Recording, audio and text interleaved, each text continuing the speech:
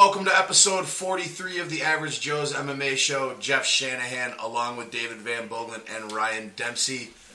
We're here to break down and talk about all things UFC 205. But before we get into it real quick, I just have one little thing I wanted to say. There's a certain member of the UFC roster that I've been tormenting and taunting and clowning and trolling on Twitter. And so I would just like to say that I would like to apologize for nothing and to absolutely no one.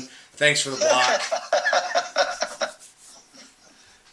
That's all That's it. That's it. I just wanted to give a little nod to Conor and tell Tyron to go fuck himself. Good. Because I was doing the same thing too. Take his title and go home. Yeah. You didn't even really win your belt, but we'll get into that. Guys, how you guys doing, man?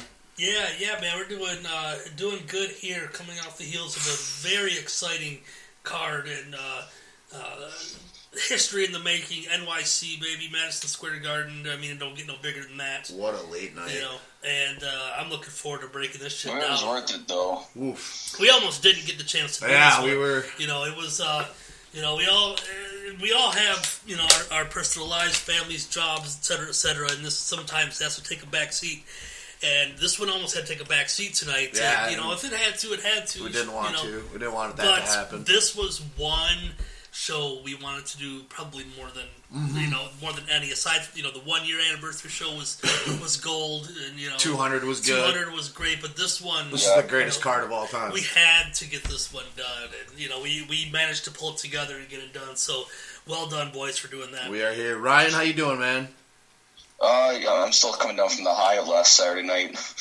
I mean, I think like we talked about it right after the card ended. Like, all right, let's start going right here. Let's start recording. Like, I literally was ready to record. I was so jacked up on caffeine because so I made the mistake. I had a show in Indiana the night before. I probably got maybe 4 or 5 hours of disrupted hotel bed sleep.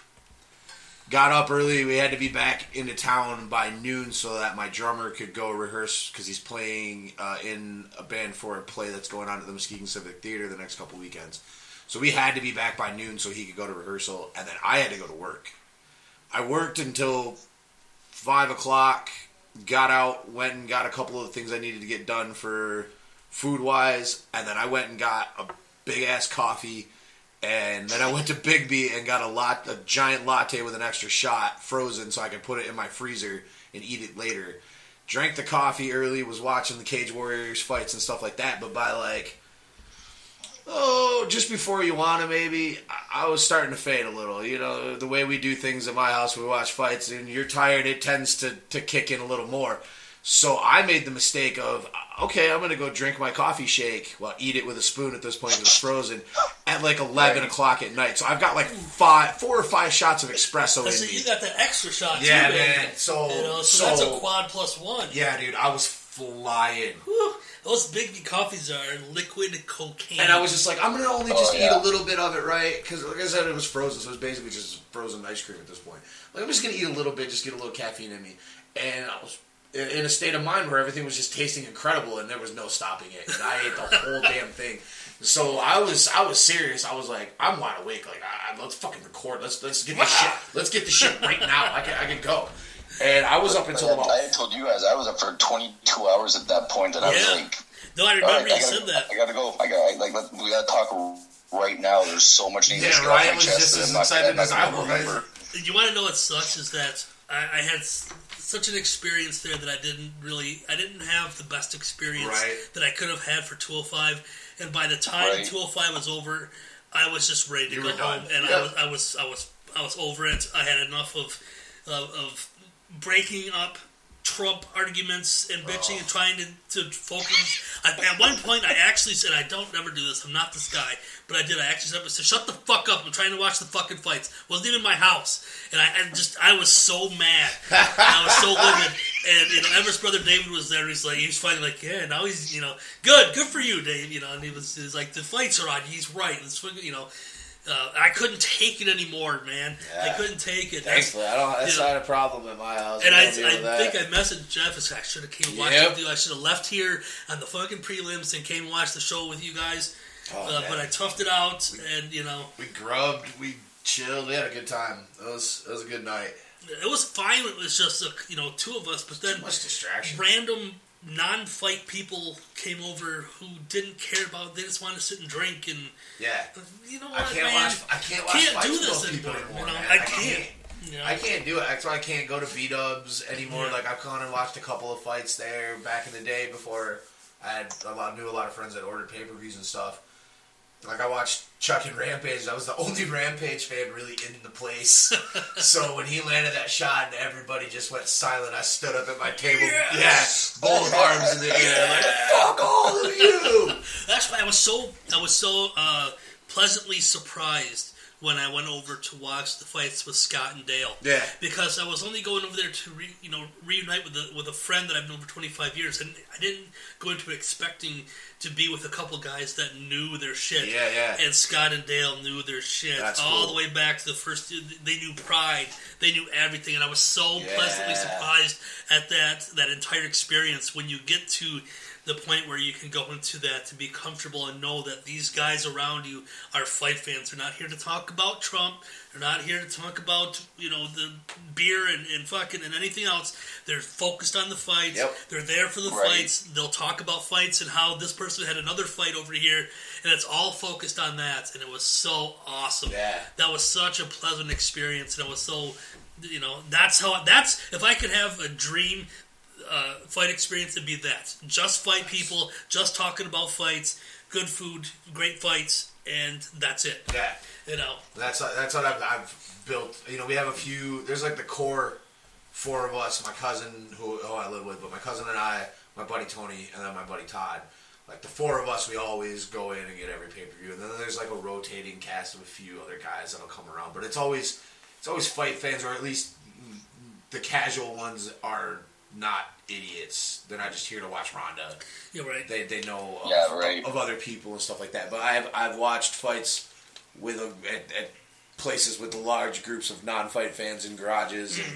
And I was there too. In that garage, it's hard because I'm sitting here and I'm trying to focus on this TV with all these people watching. There's beer pong. There's all kinds of shit going on back here, and I'm like, I can't shut up. I can't hear it. It's like, and let Everett talk me into this one again. Yeah, you're basically watching it at a bar, a residential bar. That's all it is. And I don't know how do they do it there in Canada like we do it here, like a B-Dubs or a bar or something? They'll put the pay-per-view on, you got to pay a little copay, or have like a 2-drink minimum or something when you go in there to watch? Yeah, there's like Boston Pizza does it a lot, and I probably other bars than that, but I usually UFC nights are date nights for me and Kara. So I never really have to go on out. We just grab a pizza, grab some beer, just throw on the pay-per-view and just relax together and just enjoy the night. Nice. Fantastic. That's a great fucking night, man. Yeah, that's what's up. That's a great date night. Yeah. All right, you guys ready to start talking about fights? Or? Yeah, let's get into this. Especially this one. Yeah. So, I mean, we don't even really need to talk much about the main event as far as like build up. We've got a 2-division champion. Yes, we do. And his coach called the time. I couldn't believe that. Again, they said about 2 minutes into the second round knockout or something. Kavanaugh said 4 minutes. He would knock him out within 3 minutes of the second round. Yeah, that's what it was. And it was 3:04 was when they called it. Is what they said. But John said on the MMA Hour Monday, like when he was watching it back, like when Conor hit him and dropped him, it was at that time right on the dot. Yeah. Okay. Gotcha. I thought that one was over first round. Like that first. Oh, I did too. That he went down. I thought, it's over. Yeah. You see the look on his face? They showed the replay when his eyes rolled back. Yeah. I still don't know how he recovered from that. No. I was yelling it as soon as Conor dropped him. I was like, this is over. It's done for. Yeah, man. It's done. I see the look on Eddie's face, and the look to me show that he's never been hit like this before in his life. Nope. And not necessarily power, but the speed, power, and precision, all things combined. Yeah, exactly. You know, where that left hand came out of absolutely, you know, you see those RK out of nowhere. His left hand came out of nowhere. Yeah. Bing, it hit him perfect. Right. Well, it's like he said in the Jose Aldo fight in the post-fight interview. He doesn't care about going for the hard shots. He just goes for the precision and the timing. Yeah. That's all he cares about. And it works. Yeah. Yeah, 100%. Dude, that combination that he finished him with was a thing of freaking beauty. Beautiful.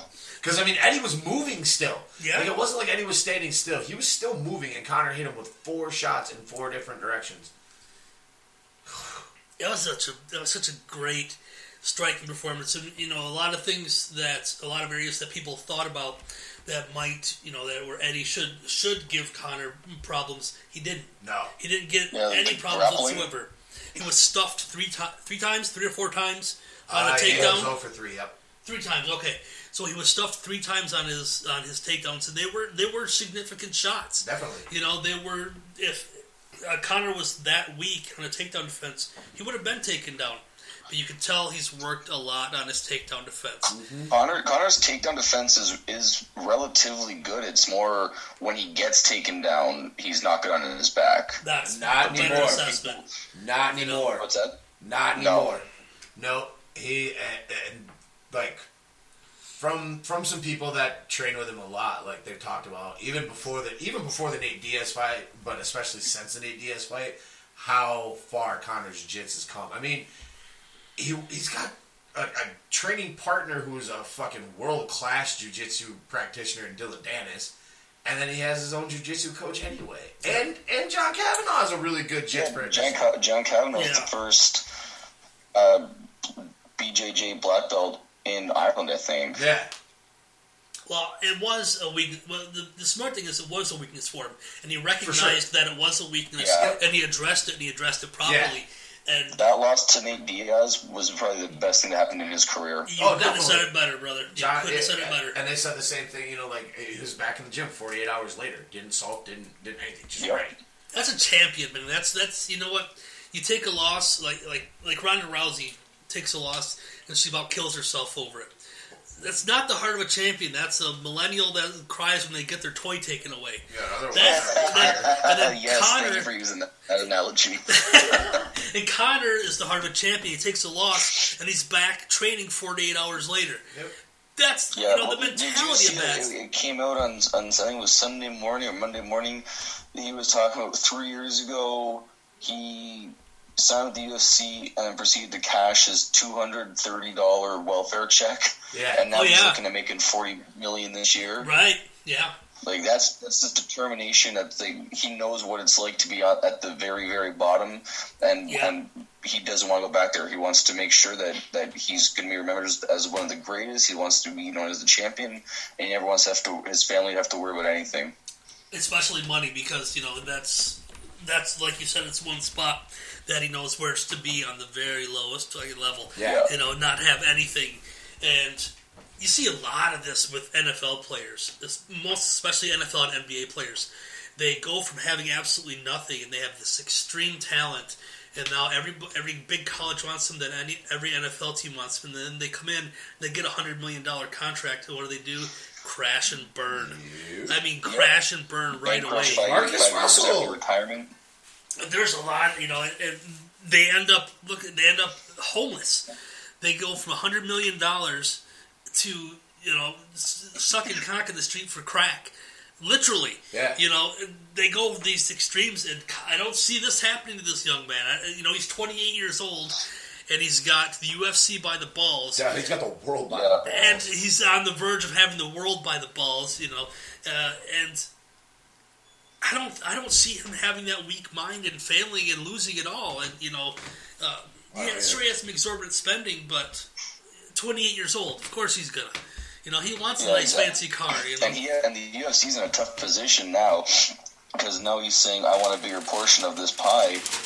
It's going to be hard to tell him no, because if he decides to walk away, they're going to have a lot of trouble trying to sell pay-per-views. They're not going to let him walk away. No way. They'll give him that piece. No. They have to give him a piece, man. You got to feed him. I would. everyone around the UFC has to be saying, please Ronda win, because if Ronda Rousey loses, there's no one left in the UFC except for Conor. Everything he wants, he justifiably gets. Yeah, because you're not giving John Jones shit when he comes back. That's it. So the next guy in line was Jones, and he screwed that all up. Yeah, he's gone for 6 months, so... What do you guys think about John and fucking Dan doing this Submission Underground event next month? I mean, it was announced... They were already signed to do it before he got the USADA sanction and stuff like that. Obviously, the news came out the same day, which was super interesting. But, like, what do you guys think about that? Do you think it's a good idea for John to at least do something to stay busy?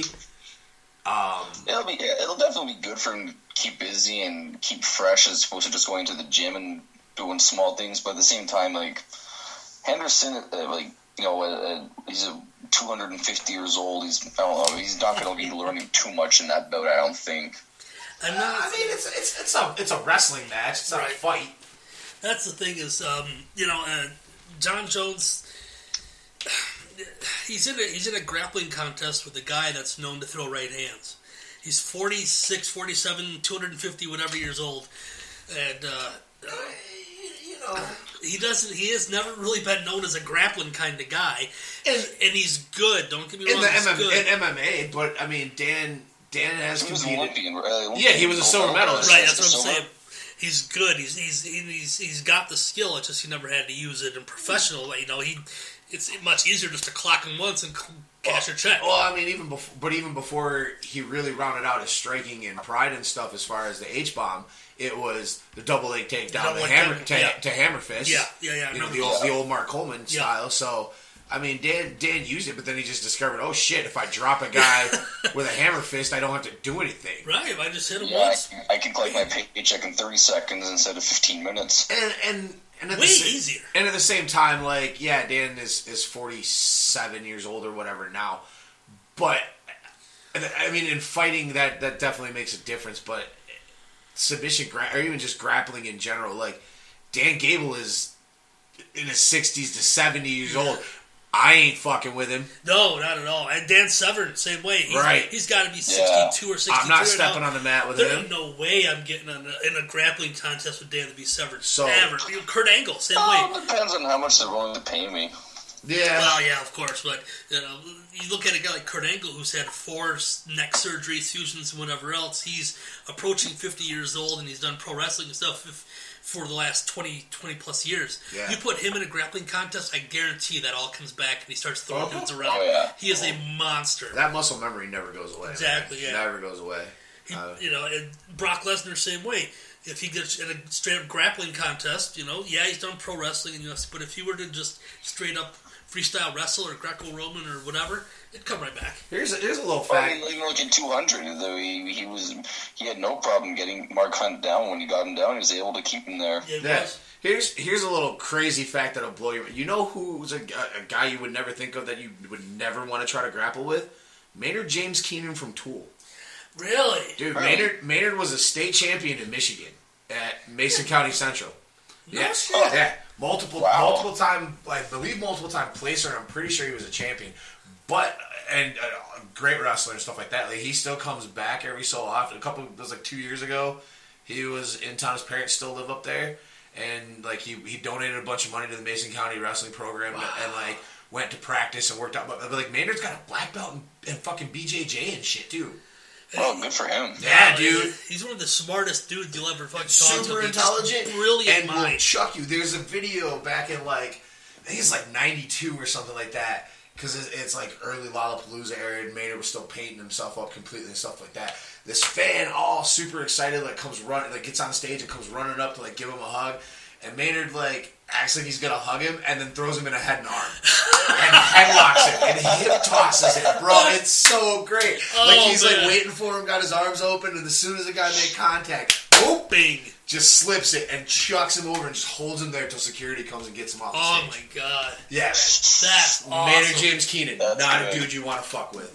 Wow. And he's been on the Rogan podcast, too, and I know they've talked about it, and but I never realized it was. I didn't realize it was. I don't either. Fucking Al Bundy's a badass. Yeah, man. Kick your ass. Yeah. Al Bundy will fuck you up. Yeah, and he's been on it from since the 70s. Time, man. Like the late 70s. He started with all kind, and it's not just one discipline. No, he was on The Fighter and the Kid a couple months back, and he broke down how it all got started. Yeah. Oh wow. He did the same thing on Rogan too. Walking into the Gracie gym, and the Gracie thing was you don't pay the first time, but they just humiliate you, so you want to keep coming back, and that's when you start paying.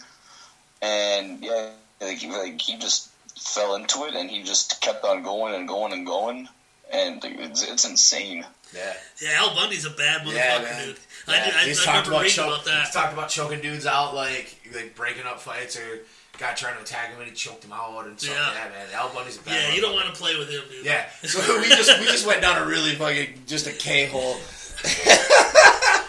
But yeah, I like how we start off with Conor McGregor just became one of the top 5 of all time, possibly. We end up talking about Ed O'Neill and Maynard James Keenan. Maynard choking people out. It's the format, brother. It's the format. It's just the conversation. You don't get this kind of conversation on other MMA shows. That's why we're awesome. It's true. So yeah, back to Conor.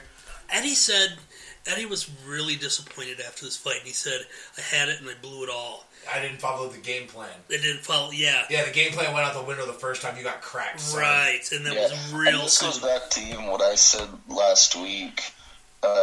Nothing about his UFC performances have really, really sparked any interest in me to see his next fight. So, you guys remember in all the pre-fight videos and stuff like that, Eddie talking about how Santa Claus isn't real and shit. Oh yeah. Somebody, Wikipedia is phenomenal. Let me just say this because you can edit. So as soon as all the shit hit Friday about Gastelum, people were tearing him apart, dude. His Wikipedia got changed so much to just his nicknames were Fat Ass and I mean, some his martial arts were they gave him what he listed, and then it said he needed a black belt in gastric bypass or something. Wow, just some brutal shit. But then somebody got Eddie's. So remember how Eddie was talking about about Santa Claus and shit. Yeah. So somebody changed in his record and changed it to Lost Santa Claus Method TKO, and then in parentheses it says he is real. I retweeted it. That's amazing, dude. I love Twitter so much. So much. 28 and 5. Santa Claus TKO. He is real. Yeah. I fucking love Wikipedia, dude. And like I said, I love Wikipedia. The ones with Gastelum were just hysterical. Hysterical. I lost it. I lost it reading those. For the kids out there, and I seen this when I was in college too, because I'm a bit older when I went to college, but for the young kids out there that use Wikipedia as a reference for facts, let me tell you what I did. This is absolutely true. I did this in my second year of my bachelor's degree in business. And someone was doing a report, and they were doing an oral report, and one of their citations was Wikipedia. So I looked up there, and I seen what he was talking about, and it was something with Greyhound buses or something. I don't remember exactly what it was.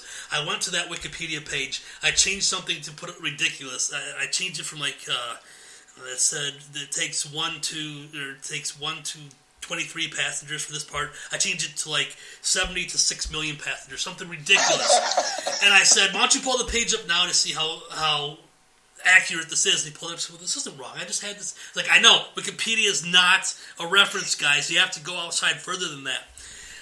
So to see that, that brings it full circle for me. That's brilliant. Oh my god, dude. The MMA guys on Wikipedia are brutal. Yeah.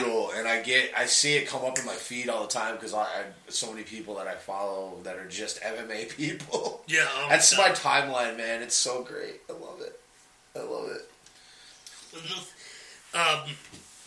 With Eddie being a one-and-done champ, he's not going to get a rematch. No. Not for a while. Not till he beats some people. I should say not going to get an immediate rematch. And Conor now has 2 belts. Yeah. Do we want conflicting reports from Dana? 6 months he'll have 3 belts. Yeah, we can. Conflicting reports from Dana. Tyron Woodley gave him the belt on Saturday night, so he'll have his 2 belts. They had an interaction. When those 2 meet, he's going to be taking Tyron's belt. Yeah, that was Tyron's belt that they brought him in the cage. Yeah, because they had to have the visual. Yeah. He should have had his team bring his old belt to the cage. It's 45 belt. Why not? I'm surprised they didn't have that thing all set up ready to go just in case. They should have. That was on them. But I think he said they were expecting the UFC to have his new belt. Yeah. Well, yeah, the new 155 belt, but you want your 45 one too, so bring your own just in case. What does it hurt? Right. But conflicting reports from Dana on the presser, the pre-fight stuff. Dana says Conor can't hold 2. We'll take 1 off him. Post-fight show, he says, how do you say it, Jeff? He said if he will defend it, they'll let him defend a 45. Yeah.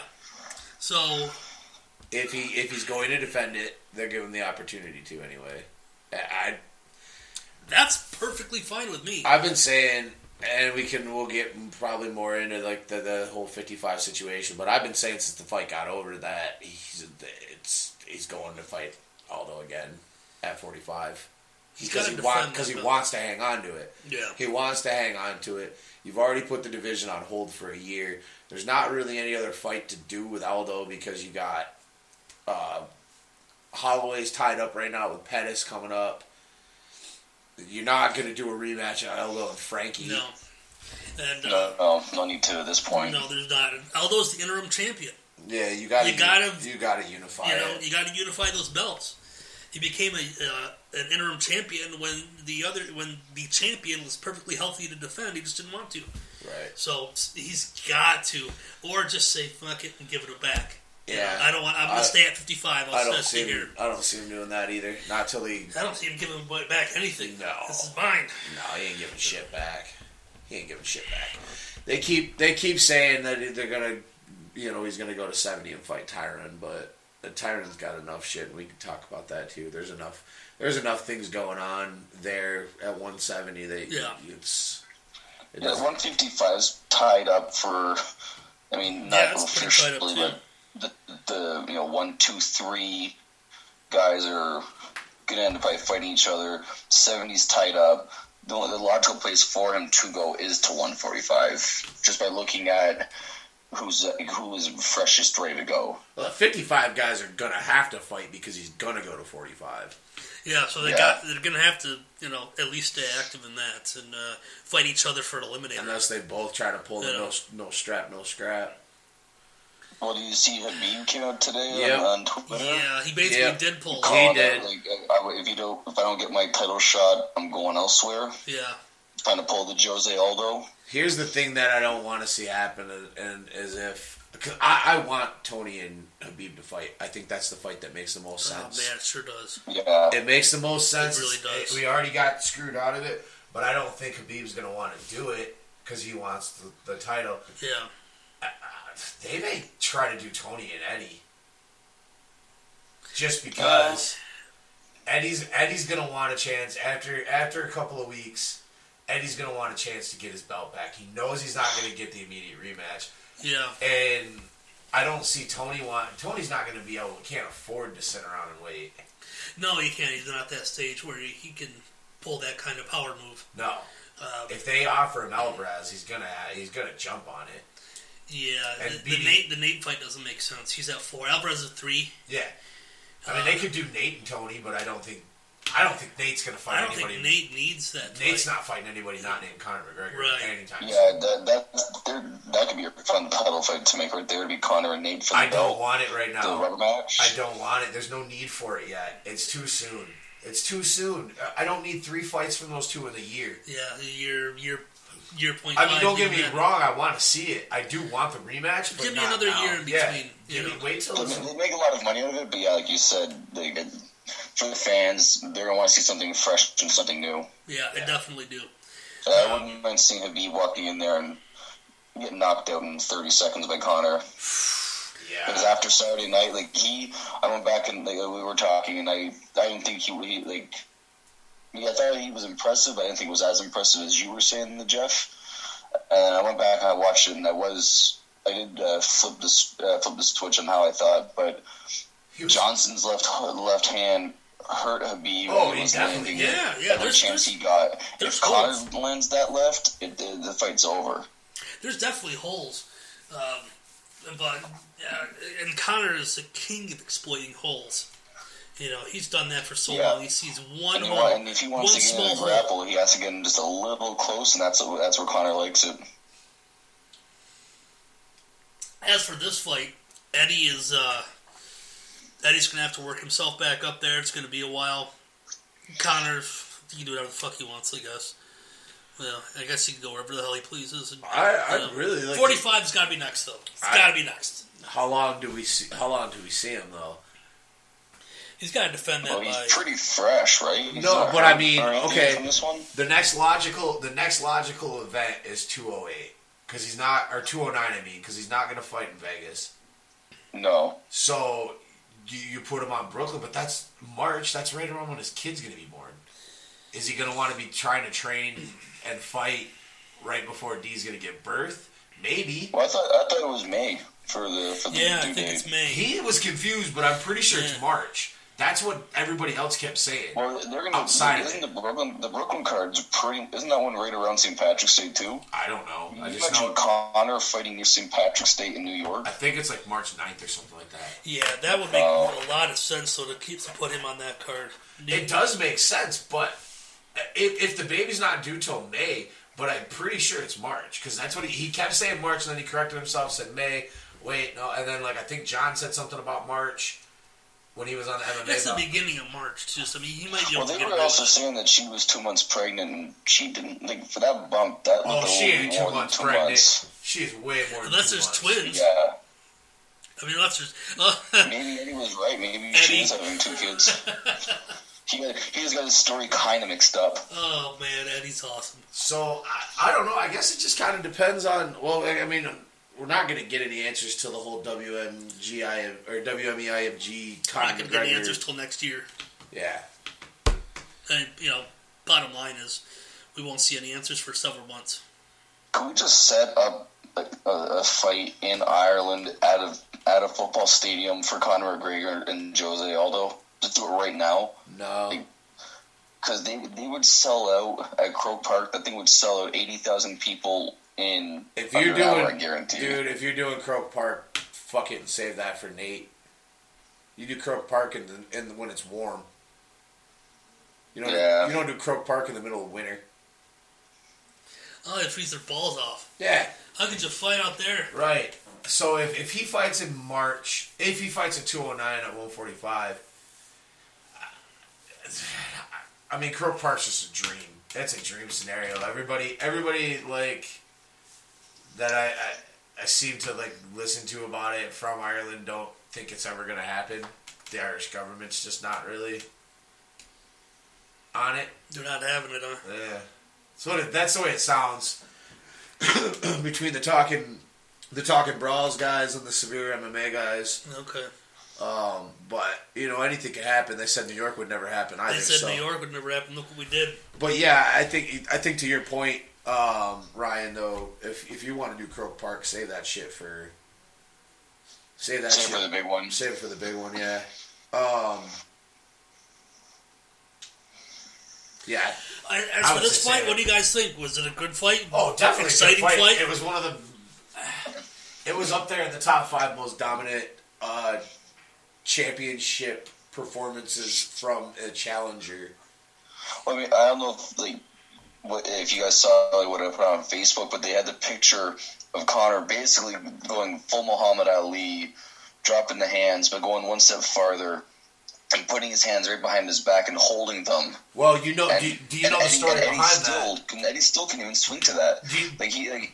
His performance was so good. He knew Eddie going to so well that he knew everything about it. Every shot he landed was precise. His defense was perfect. The only thing he ate, I think, was like maybe a shot, like 1 or 2 shots to the head, and then mostly just lame body shots. Like Conor's performance is like Jeff said, one of the top 5 all time probably. Do you know the story about behind why he was doing that whole thing with holding his hands behind his back and stuff? No, I haven't heard it. No. Okay, so when Kavanaugh was on the MMA Hour, he's talking about, because there was a picture of Conor doing it in training too when he was fighting with Artem Lobov. Well, something happened in the Nate fight. He damaged his right index knuckle. Like it was bad. It's just been bothering. It bothered him in the Nate fight. He did damage to it, and it hasn't healed up right. So like he kept having problems with it through training and stuff. Not anything like where it was close to pulling out of the fight, but it was just a nagging thing where they'd have to, reset it all the time and whatever. Well, he started holding his hand behind his back, like grabbing onto his right hand as kind of like a reminder to not throw the right hand so much. Okay. So it wasn't like a mocking thing he was doing to like tease Eddie, or to mock him or be a dick. It was like literally just what he had trained himself. Just like a setting thing. Yeah, to just remember, hey, don't grab a hold of the right hand.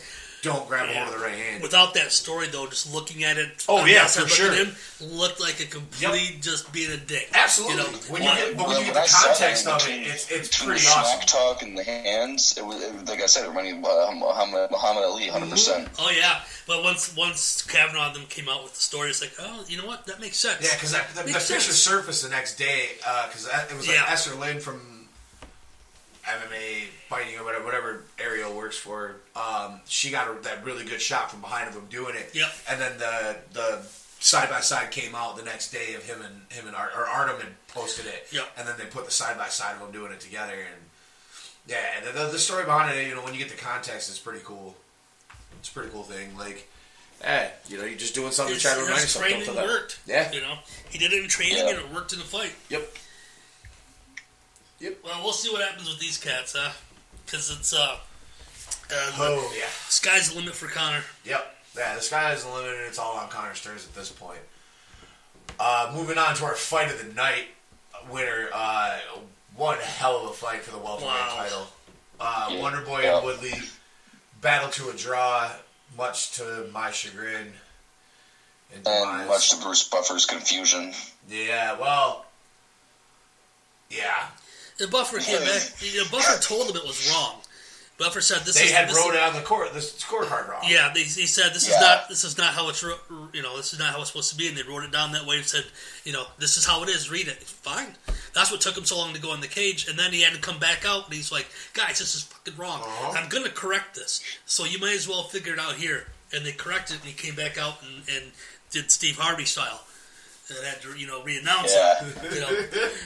But either way, either announcement. Joe Rogan tried to talk Tyrone Woodley off the ledge when Bruce Buffer came back in. Woodley looked so bummed. He looked like he's like, I lost. He didn't lose. He didn't lose. He's like, brother, Rogan trying to calm him down. Like, oh my god, Woodley was standing there and it looked like his cat just got killed. I mean, he looked so bummed out. It was so bad. I was like, dude, you just put on an amazing performance. Wonderboy's like, yeah, man, let's do this again. This was awesome. And Woodley was just like, oh, I'm so sad. Yeah, he thought he was getting his belt. Yeah. Rogan's like, brother, it's cool. The points are still the same. It's good. And then I couldn't even tweet Tyrone to congratulate him because he blocked me on Friday. Oh, right, yeah. It's amazing what happens when you harass a guy too much. The funny thing is like, I think it was like right after. You liked some of those tweets on Thursday night or Friday morning or whatever after we talked about him on the show.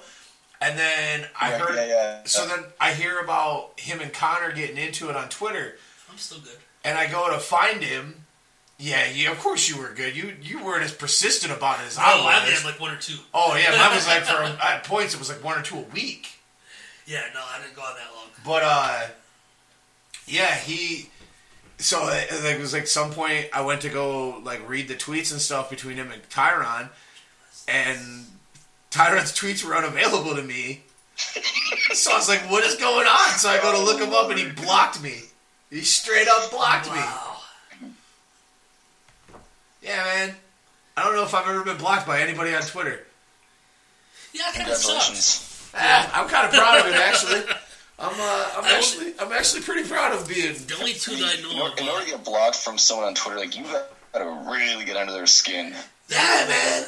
That's why I'm blocked by Michael This Cole. is the UFC welterweight champion, and he couldn't take any more review. Yeah, I kind of felt like in the post-fight presser he was talking to me because he kept bringing up people on social media and stuff, and this one guy, Jeff Shanahan, you punk, just start calling you out. Yeah, I'm totally blocked by Tyron Woodley, and the last person to block me was Michael Cole, and I dug on him for years on how horrible he is in the same way. I mean, I hammered him. I was like, brother, you are no Jim Ross. You suck. I can do better than you. Go die. I mean, all kinds of just ridiculous crap. And one day I went back to do it again because he screwed up. He screwed up calling it move. I was like, all right, that's it. Every time Cole made smallest little hiccup, I was jamming him, and I went back. I was like, why can't I? Oh, he blocked me, the pussy. Yeah, that's how I wanted to tweet him something, and he blocked me. I was like, what? Come on, man, you sensitive bitch. I haven't pissed anyone off enough to get blocked. I'll have to work on that. I honestly was pretty proud of it. Like, as soon as I discovered it, I screenshotted it and sent it to you guys. Yeah, that's right. Man, whatever. Mission accomplished. I pissed him off enough. It's fine. Too bad it wasn't enough to frustrate him out of losing the fight. He's in there. Wonderboy's coming forward. He's thinking, God, that Jeff guy's just so mean. Whack, whack. You notice how conscious he was of those shins coming across his face, though? Yeah. Maybe all those tweets where I told him Wonderboy was going to kick him in the jaw might have worked.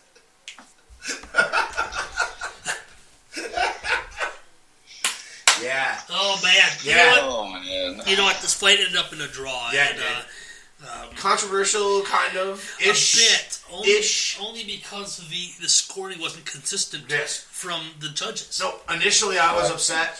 I mean, outside of knowing the score of the fight, like the actual judges' scores, whether they gave him 10-9s or how they scored the round, I had Wonderboy winning 3 rounds to 2.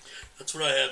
Wonderboy won round 2, 3, and 5 in my opinion. Factually, not in my opinion. Yeah, he did. A couple of them were close rounds. I was upset at the draw at first, and immediately I'm in the group like, this is fucking bullshit. Wonderboy got hosed. I went back and watched the fight again Sunday. I've watched it 5 times now. At work and whatever, just 5 times I've watched it through. Definitely have softened my thoughts and stances on it. I thought originally, and even through the first couple of viewings, that you could argue that that round 4 should have been a 10-9 the way that Wonderboy finished. I definitely since backed off on that statement, and it's clearly a 10-8. I can see arguments how that saved it from being a 10-7, but it was obviously as a 10-8. My problems with the judging is twofold. The one judge that gave the fight to Woodley and had him winning round 3 or whatever, 1, 3, and 4 or whatever it was, what the fuck? Yeah. Especially round 3. Definitely. 2, I could say, okay, that was, they were both kind of, Wonderboy was still a little tentative to throw things, but he was countering really well. Yeah. Tyron really didn't do much either. So I could see maybe if you wanted to get that more of an argument for that. But 3? Not a chance. Not a chance. No, absolutely not. So, and the other one was the judge that gave a 10-8 to round 1 to Woodley, but then gave a 10-9 in round 4. How is that possible? Yeah. I don't know. There's no consistency. And I had people on Twitter trying to argue with me about it because I asked Big John. Big John was doing like an Ask Big John thing, and I was did you have that as a 10-8? And he said, oh yeah.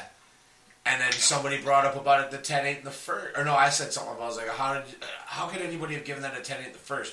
And this guy tried to argue with me about it. And okay, 55-1 was the striking in the first round. Okay, fine. But without even just looking at the statistics and looking at the strikes, it was a lot of body shots that weren't doing any damage. None of them were fight-ending body shots. a lot of those like hammer fists when he had him in the like foot on hip position where he was just hammer fisting him down. Those weren't really doing anything. He was just busting him in the abs.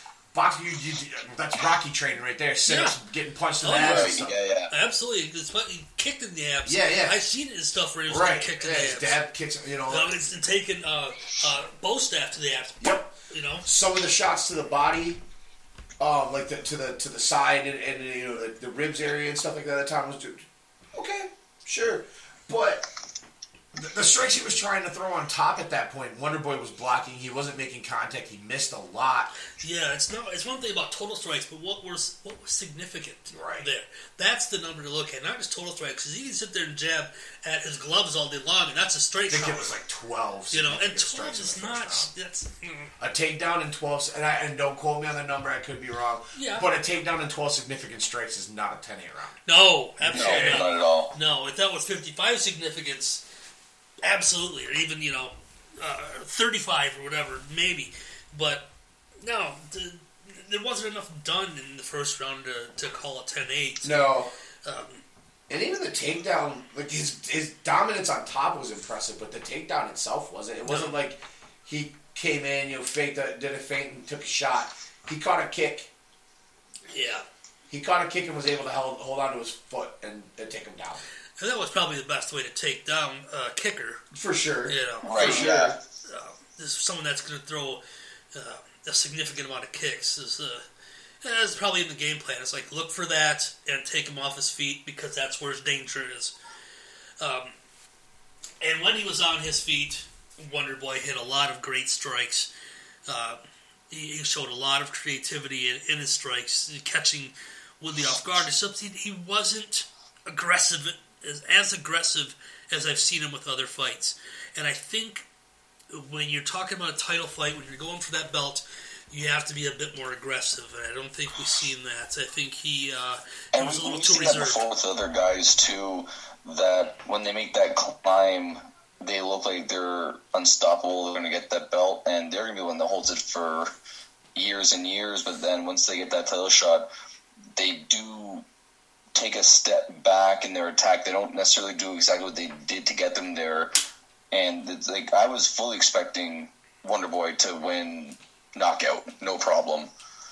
And he, the shots looked good, but like you said, Dave, it looked like something was a little off on his striking. Definitely, his kicks especially. He got tentative. After that takedown, it made him very tentative. He didn't really do a lot of leg kicks anymore.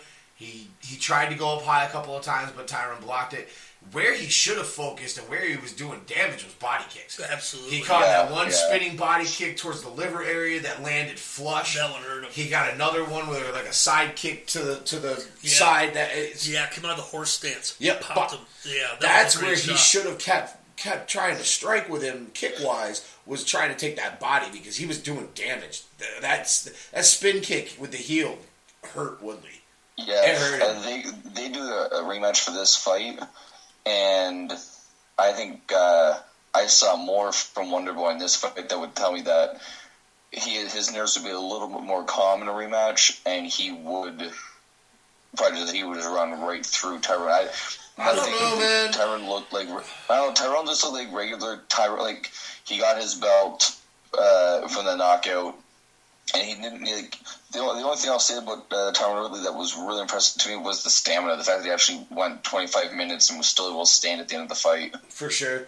If I wish that the thing about the rematch. I want to say that I think Wonderboy would learn from it and he would steamroll through him, but at the same time, I think Tyron might have learned from it too and try to implement his wrestling game more. He didn't really. I mean, he only, he was 1 of 1. He was 1 of 1. 1 of 1. And we haven't seen. We were talking about Henderson early on. We haven't seen Tyrone use his wrestling as much as we used to. He's another guy that kind of discovered the power and ran with it, and he could probably surprise a lot of guys going back to his wrestling. Woodley's at Rufus Sport, right? He splits time with Rufus and ATT. I think. ATT, yeah, that's right. Did. I don't even know if he's training at ATT anymore now. He is. I think he's... I know he's at Rufus Sport because Duke was in the corner, but I want to say... No, he is doing ATT because Dean Thomas was in his corner too. Okay, alright. So... He left... That's when he started at Rufus Sport was because he was going to fight Robbie and they're in the same camp. So he went up to start training with Duke. Oh, right. I remember that. Yeah. But yeah, he split his time between St. Louis and Milwaukee and maybe did a little work with Florida, or he just had Dean come up to work with him in St. Louis. I'm not sure. If these two guys were to fight again, I would still pick Thompson to win. I probably would too, but I would be... Maybe not as adamant or not as confident. No, but I would still talk as much shit to Tyron Woodley if I had the opportunity to, just because I can't stand him. Yeah, wearing those sunglasses outside. He wouldn't be able to get under his skin like that fire that he needed. He don't like to show when he gets his eyes busted up, because his face was busted up, and that's why he wore those sunglasses. Yeah. And Thompson didn't give a fuck. His shit was busted up too, and he just walked in there happy as hell. He was he was in such a great mood after that. You know, even in a draw or majority draw, is that what it was? Technically majority draw. Technically majority draw. Yeah, majority draw. Yeah. And he was excited. He was happy to be. He was happy to be there. Woodley looked down. He was constantly, staring down, not happy to be there at all. I mean, just two different personalities, two different fighters. And you know what? Good on Thompson because he's gonna continue to challenge for that belt. Even if he has to come back, if he loses to Woodley and has to come back down, he's still going to start tapping people down there and move right back up to the championship spots. Right, yeah. So here's the big question for this one. Do they do the immediate rematch? Yes. Okay. So you're just going to leave Damian out? Yes. Okay. Only because it was a draw. I want to see Damian Maia get this shot. I think Damian Maia has earned it, but I think the UFC always tries to go for that money thing. We've talked before that Damian Maia is not a draw. After that fight, I think they can get a lot more eyes using that one as a main event on a card somewhere. I only say it because it was a draw. Try to capitalize on that. I don't disagree. I just tired of seeing Damian Maia get hoed. That sucks, dude, because I love watching Maia. I love watching him fight. Yeah, it's a thing of beauty when he gets in there. Gets a hold. Because once he gets a hold of someone, it's just a matter of when. I love listening to the crowd boo because they're not getting that highlight reel knockout with him. They're getting this beautiful piece of artwork that needs to be savored and enjoyed because I'm just sitting back. I'm like, it's like a drug. I'm like opening my vein. It's like, yes, take the neck. Oh, it's so beautiful. But we can sit and watch no-gi jits and not, you know what I mean? Like, I love high-level jits, dude. Right. I watched Dylan Dennis and fucking Gary Tonin grapple today on YouTube. Just because I was like, I wonder if Dylan Dennis and Gary Tonin have ever gone at it. Sure as shit, last year in 2015 ADCs. Great match, too. Tonin leg locked him, but Dennis got out of one. It was so deep. So deep. I'd book this one again. Yeah, I would too. I would book it again, and I would do it in Brooklyn. Good spot. Yeah, just send it right back. Yeah, several months to let him heal up. Yeah, send it right back to New York. I'd go 209 right back to Brooklyn. Perfect. I'd take that all day. That was only two of... Thinking about GSP being the kingpin for so long, going from his last fight, like 6 of the 7 welterweight title fights, you're looking at GSP Hendricks, the Hendricks Lawler 1 and 2, Lawler and McDonald, Condit, McDonald. This fight here, the welterweight division's had a lot of amazing title fights. Really, in the past 3 years, it's probably been one of the best divisions for title fights. Oh, Robbie alone, and that's kind of, I think, I was talking about this today with my coworker about Woodley. Woodley's little bitch fit about no strap, no scrap, and all this shit put him in a really prime position to just kind of sit back, train, watch Robbie go through these fucking wars. Yeah, monster wars. Holy cow. Wars. Yeah, fight of the year. Yeah. This kind of stuff. I mean, both Hendricks fights, the second McDonald fight was a war. Oh, my God. The Condit fight was an absolute war. Yeah, that was a war. Yeah. And then... That was outstanding. Robbie put on some of the best fights in a title fight scenario in a long time. Yeah. It's such amazing just battles. Insane battles. And I think Woodley just kind of caught him at the right moment. Coming off with just too much. Yeah. Not to say, I don't. Obviously, it just takes one shot to finish a fight. But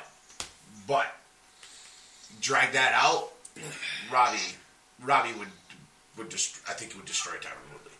I don't think. Yeah, Robbie was one of those guys that the more punishment he took, the later the round, the stronger the fight went.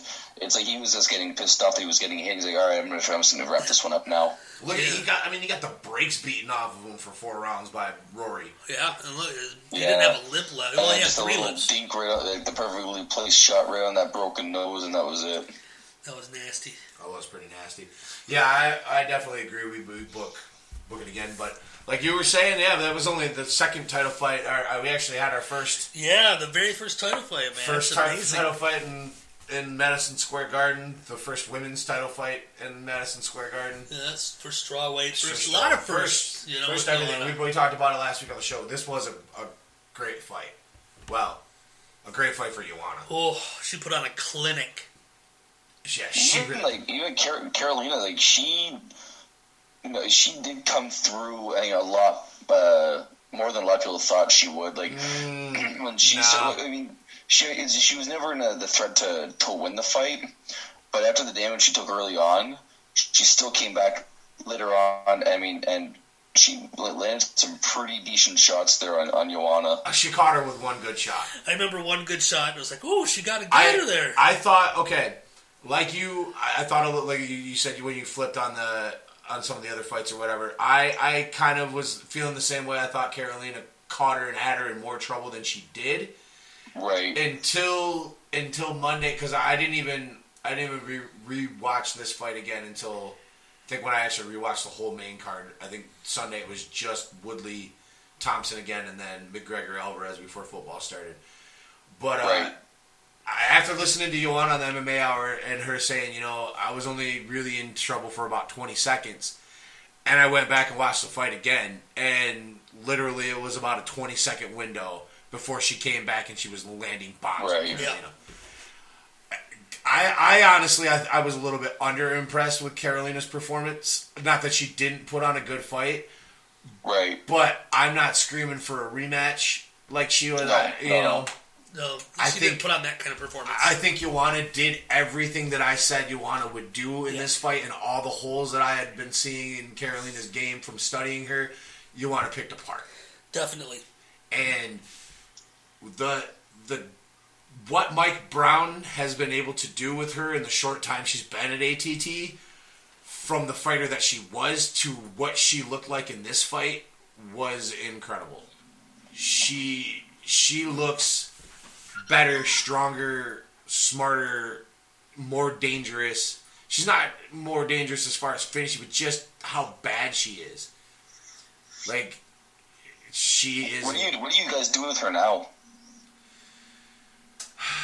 Here's the problem, man, because 15's kind of a mess. You got Claudia fighting Saturday against an unranked Courtney Casey. That's your number one contender. That's not really getting you anywhere. If I'm Sean Shelby and I'm looking for a fight for Joanna, I'm going to go with Jessica Andrade. Okay. I think Rose is not ready. Paige is booked, and she's not ready. The only benefit Paige gives you is she's popular. The popularity. Yeah, I was going to say, Joanna needs that fight against someone like Paige who will draw eyes to that kind of fight, or else she's looking at going back to defending on the Fight Pass poll and cards. Yep. But Paige is booked. Paige has something. Paige is fighting Watterson tonight, and a couple oh yeah, that's right. Her and Watterson are headlining a fight night. Right. Coming up soon. Is that the one in Sacramento? Yeah. Yeah, it's Sacramento. I believe. Yeah, they're loading that one up with all the alpha male fighters. Yeah. Gall and Faber and Pickett. Holy shit, Eddie Weiland. Wow, that's what you haven't seen for a while. And Eddie Weiland sighting, wow. against Mizugaki. My man, Moontassery. Barberini. Yeah, I haven't seen Barberino in a while either. I haven't even really looked at this card. Man. A pretty good card for... Fox card. Yeah, I get to watch Mickey beat up Sage. It's going to be great. Oh, that's right. I forgot about that fight. Alan Joban. Oh, yeah. Joban and Perry. Mikey Perry. Platinum. These guys have been talking... Perry's been talking so much shit to so many people on Twitter lately. The dude's got a big mouth. Big mouth. The karate hottie. I am excited to watch this fight just because it's two really, really beautiful women. But that's about what... I mean, what else you got? You don't, man, because the problem is like, Paige ain't ready. She's a year or two out from even being close to sniffing ready. Yep. Grasso, who is probably your next big star that you're going to start building, she's not ready. Waterson's not ready either. If she gets past Paige, she obviously still got a road to climb. If she gets past Paige, then that even reduces Paige even further. If you're the UFC, the next face that you want as even a challenger to Joanna is Paige Van Zandt. Absolutely. That's who you want right now. After the Dancing with the Stars and stuff, she's got the popularity. Right. She's got everything else. She's the name. You want to feed her tomato cans if nothing else because you want her to rack up victories to get up there. You want to give her easy, good fights. And Waterson's not that. No. No, not at all. For my money, honestly, it's Jessica Andrade. She was okay at bantamweight. She was dangerous at bantamweight, but she got caught in submitted. But she looks like a killer. Yeah. As big as she is at fighting down at 115. Whew. That reminds me a lot of the way it also looks like we're looking like the Ronda Rousey 2.0 with Joanna.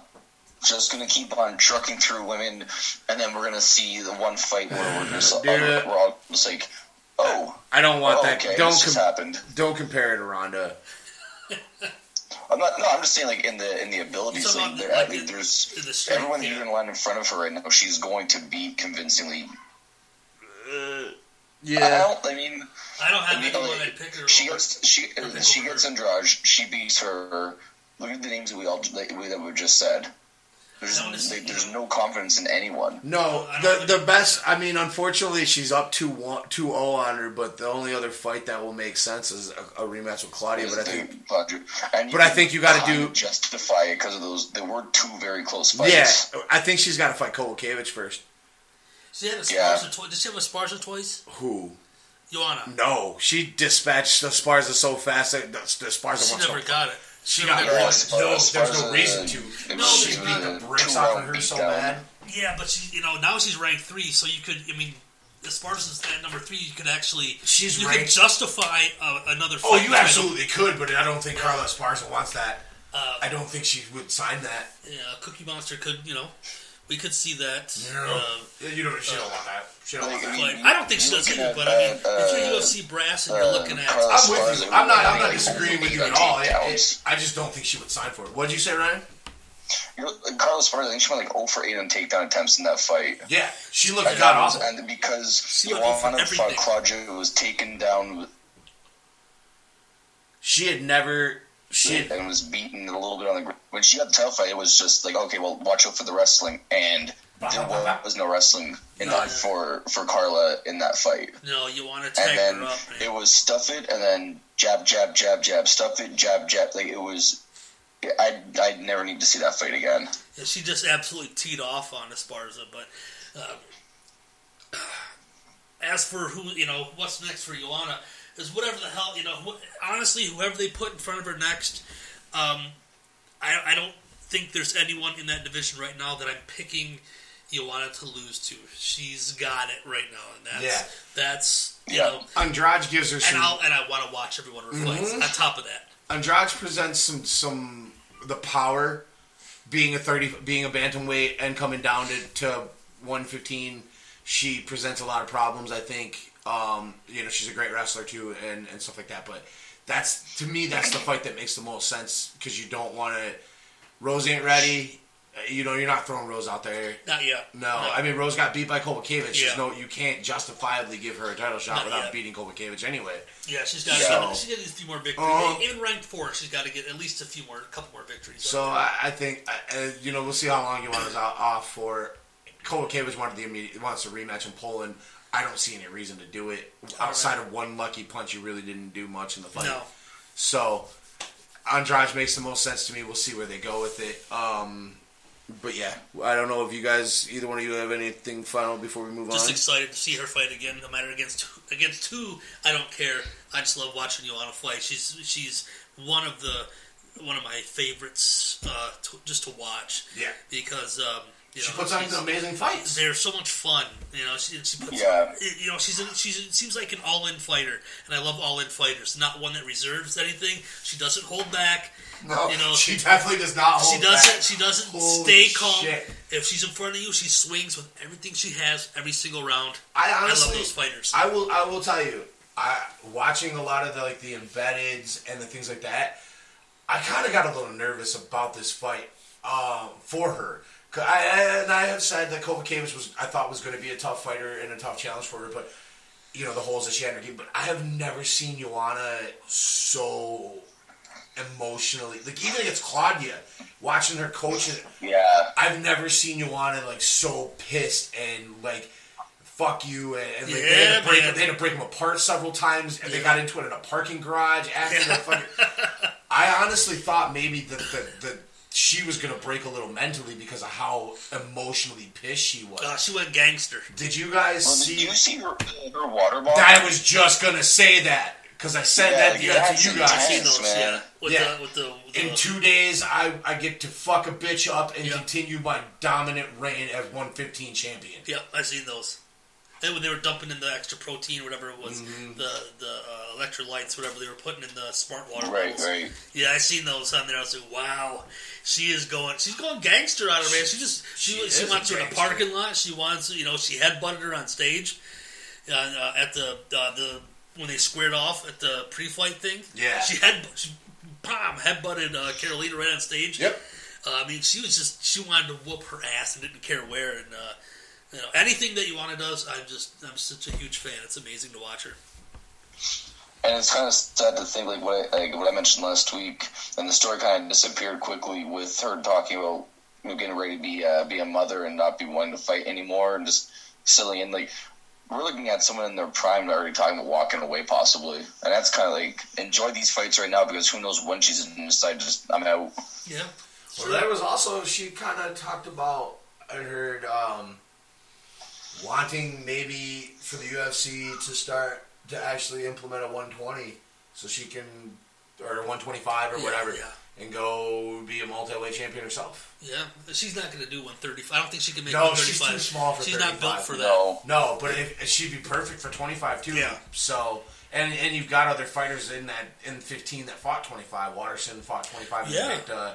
I think she was the champion at 25, and Invicta made it wrong. So, we'll see if that's a possibility.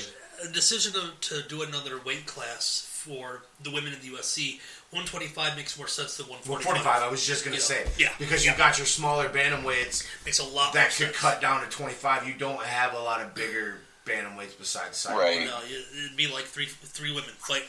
And Cyborg would just beat them all up. Yeah, it's kind of like Gabby Garcia's weight class. What? She's the woman that fights at 185. That's ridiculous. Dude, Gabby Garcia's a phenom. She's a monster. Scary. I have nightmares about her. Wake up, not Gabby. She scares the shit out of me. Jesus. She could call it Yoel Romero. Give him a run for some money. Yeah, they're probably on the same stuff. She'd probably tap him out. Oh, she's suck her in, let him take her down, and then just lock him up. Speaking of Romero, Jesus God, what a finish! Wow, when he landed that knee, gay Jesus. When he landed that knee, I went, "Oh my God, Weidman's dead." I did too. That's my exact words. My exact words. Oh shit, he killed him. He killed him. That was exactly what I said. He dropped was I couldn't believe when they had him kind of sitting up and standing up, and I couldn't believe he was actually doing it. Well, he did. He did. Sorry? They say that because the knee caught him in the side of the head, and then he busted his face on his own knee, pretty freaking hard. Yeah. And that may have actually been what busted him open, was his own knee and not Yoel's knee. Right. Because Yoel's knee didn't look. I mean, it looked terrible, but it didn't look like it could do the damage that you saw afterwards. So I think that could make sense, with the impact of hitting himself down and slapping back up in that. That's because Weidman took a lazy ass shot and had his head on the wrong side. The first thing I thought of when I see like someone going down for the shot and then a flying knee coming up is Cyborg Santos. Oh yeah, the shot that MVP gave him. That's the first thing that I was like, oh no. I think this if Weidman has anything like this, he's done, dude. It was kind of nice. I listened to, or have been listening to the Unfiltered podcast with Matt Serra and Jim Norton and doing their breakdown. So it was kind of cool to get the take from Serra, being Weidman's coach and like hearing the emotions and the things that they were feeling, seeing that happen and shit. Like it was kind of cool. Like. But he was the one that pointed out, he was like, that only happened because Chris didn't even took a stupid shot. He just took a lazy shot and his head was on the wrong side. Because he'd been hit. That was the shot he was landing, the whole time. I mean, obviously he couldn't hold you while down, but he was getting him. And if his head would have been on the correct side, that knee doesn't touch him. It maybe catches him in the shoulder maybe in the chest, or it completely misses him and he takes you all down. So, I mean, if ifs and buts were candy and nuts, we'd all have a Merry Christmas, but... One mistake. That's all it takes. Yep, that's all it takes. I mean, with a guy that can lost the belt because of one mistake. With a guy like Yoel Romero, you can't make any mistakes. No, well, it's not even the fact that Yoel can throw... It's not even flying these. He launches himself like a fucking rocket. Yeah. That's a 200-pound man by the time he steps into that cage. Did you see when he got... And you see like he does when he first gets in the cage. Yeah, backflips. So you look at him, you're like, he can't do that. He's too big. And you see him, you're like, Jesus, this is a different breed of athlete. When he took Weidman down, how easy he spun across him, took his back. Oh man, that's it was spin drill, baby. That's wrestling 101. Yeah, but you don't see that anymore at this level. Not like that. Not from a 200-pound man plus that moved with such grace. And I hate Yoel Romero. But the way he spun and took his back was a thing of beauty. It was so athletic the way he did it. He's absolutely by far the best wrestler in MMA. And I don't. If I'm Michael Bisping, I'm not flipping him off right after that performance. At first, my first initial reaction post is like, "Holy shit, Bisping's gonna die." Yeah. But look, Bisping's got a shot. He's got a chance. Everyone's got a fighting chance. But I mean, if anybody realistically, it's Bisping. Bisping can take a beating, and I don't. Yeah, but I mean, you look at 48-year-old Dan Henderson rocked him twice. Yoel Romero, if he lands a shot like that, like being a little bit younger but getting into the game later, he's gonna have more power behind those. But I think Romero knocks Bisping out in the second round, and I'm a huge Bisping guy. I mean, he could absolutely. Sure. He could absolutely. But, I mean, here's the thing. Bisping's not going to be coming in for takedowns. And not lazy shots either. Right. Everything Bisping does, and it's full energy every single time, and he doesn't gas. And Bisping's distance. Never he keeps gasses. his distance. I mean, yeah, he gets sloppy sometimes with shit, but He's got a hell of a chin on him, too. Yoel's never gone 5. People lose their chin just like that in the past. Let me tell you something with Yoel. What about the water incident? Oh my God! How much longer are we going to let Yoel Romero cheat like this? Yeah, did you watch the Rogan podcast? Yep, I was just at that point where they were talking about it when I got here. I didn't watch it, but I'm listening to it. Basically, Rogan is sick of him too. Yeah, he's cheating. He basically says, and when you got the announcer is saying this, is how long are they going to let this man cheat in the UFC? Because it was flat out cheating. Sarah brought that up too. Yeah, he brought it up. He was like, he was talking about how they were livid in the corner. Chris was pissed. I seen Chris stand up and said, "What the fuck, man?" Yeah. And he's like, "We're fighting or what?" And I mean, whatever he said to him. But the water incident, the ice incident, not getting off with Kennedy. He knows what he's doing, man. Ped use. I mean, he just shrugs it off. He's like, who cares? Gay Jesus, whatever. He's a flat out cheat. He's a ped user. He cheats on all the corner rules. I pray to God someone, Bisping, whoever it is, finishes him in such a great fashion that we never see him again. I'm sick of him. I'm sick of the cheating. I think that it's in a lot of trouble because if he gets Bisping and if Bisping beats him, there's not a lot of fights. Not a lot of people would sign him to fight him. He's going to be looking at fighting lower level guys that aren't going to get him back into title contention. Good. And you're looking at a division that has I think Jacare will fight him. That are worthy of a title shot right now. I think Jacare will fight him. Jacare wants that win back. Tim Kennedy will fight him again. I think Tim would take that fight in a heartbeat. Tim would take that fight in a second. And Jacare too, and I would pick Jacare to beat him. I think I'd pick Yoel to beat Kennedy. Just whatever it is, but I love Jacare. I think he's a killer, man. Yeah, he's outstanding. I think the best thing for UFC to do is Yoel's calling out Bisping. I think watching what he's done with the ice, with the water, with the stool, all that stuff. Set up Jacare Bisping. Just skip right over Romero. That would be awesome. I'd love it. You can't, but I'd love it. I would like Jacare Bisping too, but you can't. I think this is your number one contender right here. Without a doubt, man. Yoel is. I think maybe you could have had the argument for Jacare if him and Rockhold would have fought, and he'd beat Rockhold. Think you can make the argument for Jacare Bisping if they signed that fight before last Saturday night. If they would have before the result of this. If they had that, all signed up ready to go. Yeah. And make Romero wait. That would have been okay. But not after, and the bummer is, I think Ryan and I both did this. I don't know if you did this, Jeff, but they had this, Ryan put on his Team McGregor thing for his Facebook page, right? For his profile. Ryan put on Team McGregor, and I was looking for Team Weidman. I couldn't find one, so I had to go with Team Thompson. Mm-hmm. So they only have the title fights on for that team thing. So the biggest bummer for me, man, is I'm such a huge fan of Chris Weidman, and he's suffered a couple losses now, and where does the guy like him go? Like when he comes back from the suspension, the injury suspension, do you give him Rockhold too? Do you give him I don't know. I don't know what we do with him now because he's on decline. And is he though? He didn't. It's good not like he looked bad in the fight until that lazy attempt. He was, and it wasn't even really.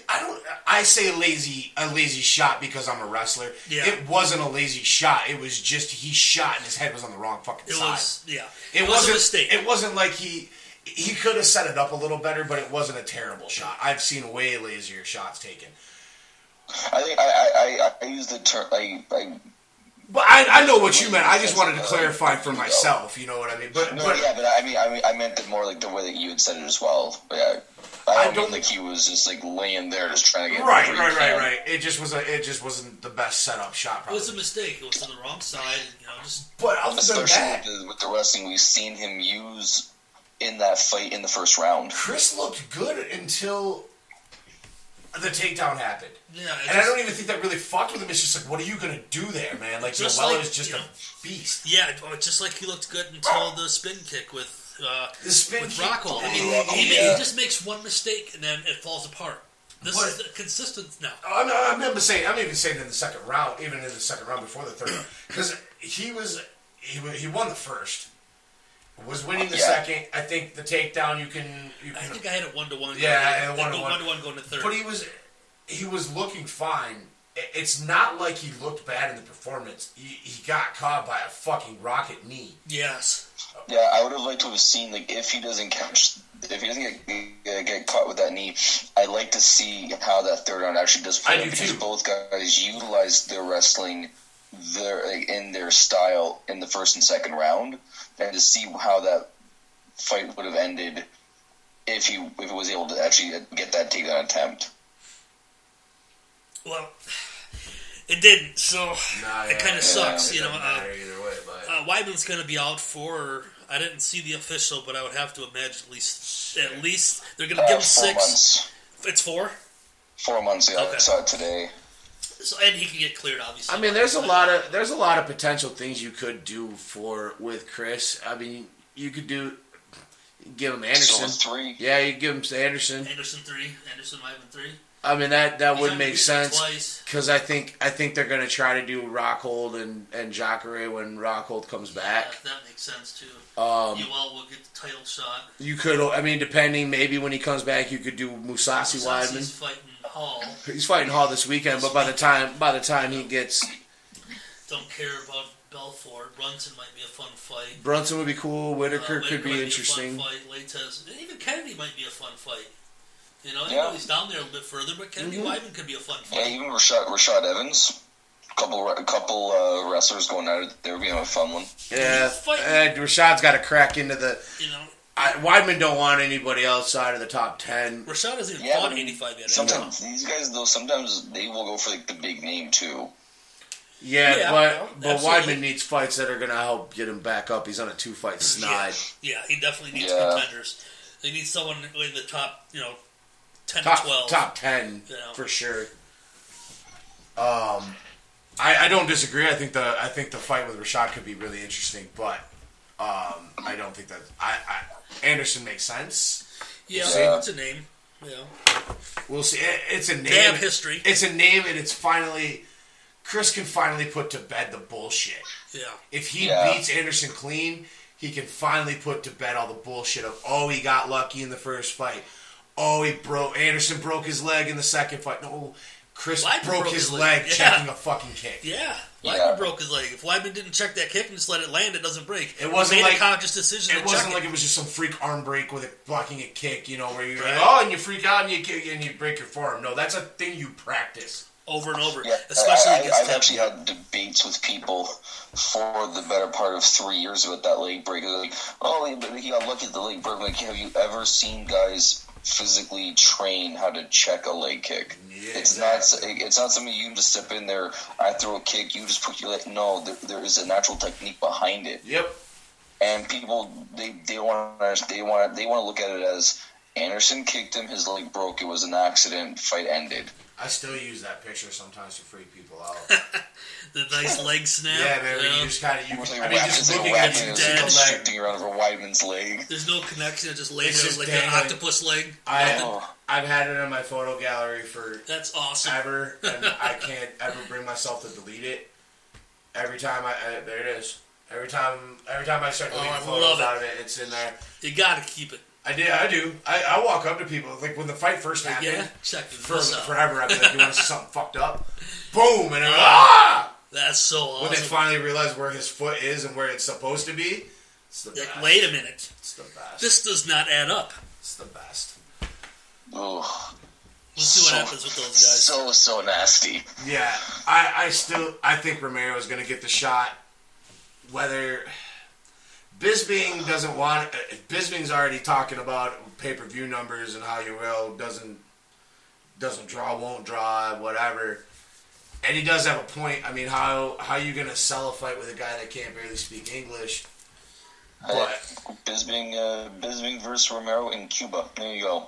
Yeah. And he's got this reputation too of a lot of, and I've seen a lot of MMA fans talking about Rio's reputation of being a cheater. Mm-hmm. He's got this. He leaves this bad taste in your mouth. Where you're like, look at this. Not for the casual fan because they don't. They haven't been in that deep to quite understand. All they see is, man, look at he's a big guy. I want to see him fight. That's what you get with the casual fan. I don't throw the pet things out much with him because he got cleared and everything like that, and the dude was an Olympic athlete, tested scrupulously by WADA and stuff like that for years. Definitely. So I never throw the PEDs out as a cheating thing and whatever, but definitely the stools, the ice, the water, that shit, trying to gain the extra advantage of a few 30 extra seconds to catch my breath when I'm in trouble. If he didn't have all that extra stuff, I probably wouldn't even mention his pad pop. No, I wouldn't even bring it up. It would just, it wouldn't even matter because of what it was in the situation. Yeah, I mean, it got turned in that it was a tainted whatever and retro. But when I see all this other cheating, it's like, you know what? Maybe he did. Maybe he did. I definitely will throw cheating around for all the antics he pulls in the cage. He definitely cheats, and he knowingly cheats. Yeah. One last thing about Romero before we move on. What did you guys think about his translator? Man bun. Oh, I think I told you guys right away that guy can leave Super right creepy. now. Super creepy. Unbelievable. Yeah, I did not need him in there for as long as he was in there for. I didn't need him on the MMA hour either. If I never see him again, it'll be too soon. Yeah, I did. The dude creeps me out so bad, man. Like, I went and I rewatched. I couldn't watch it live, so I rewatched the MMA hour on Tuesday because I wanted to see Kavanaugh. I wanted to see Joanna, and I even kind of wanted to hear what Tyrone had to say. I completely skipped over everything with Yoel because of creepy man bun translator. Why are you the only dude in a suit? Why do you have a man bun? Like, dude, Ed Anderson's manager and translator, he don't ever look all creepy and shit like that. I give credit to Joe Rogan for not fucking laying down an armbar on that guy. Oh man, like I couldn't even figure out who that dude was. Like when he walked to the cage, and the whole team's with him, and then creepy translator guys there. I'm like, who is this date rapist? When I first saw, I mean, not by appearance, but just by the creep factor. First time I saw him, my first thought was the old WWF manager Harvey Wimpleman. Oh man, I remember Harvey Wimpleman. I do remember. That's my first thought. I was like, oh, okay, this no. Even my wife goes, "Who's that guy?" I'm like, not important. Not important at all. Just don't just avert your eyes, children. Avert your eyes. Do not look at him. He may be the boogeyman. We don't know. Yeah, he was super creepy. But yeah, that I did want to touch on that a little before we moved on here to the first fight that kicked off the main card.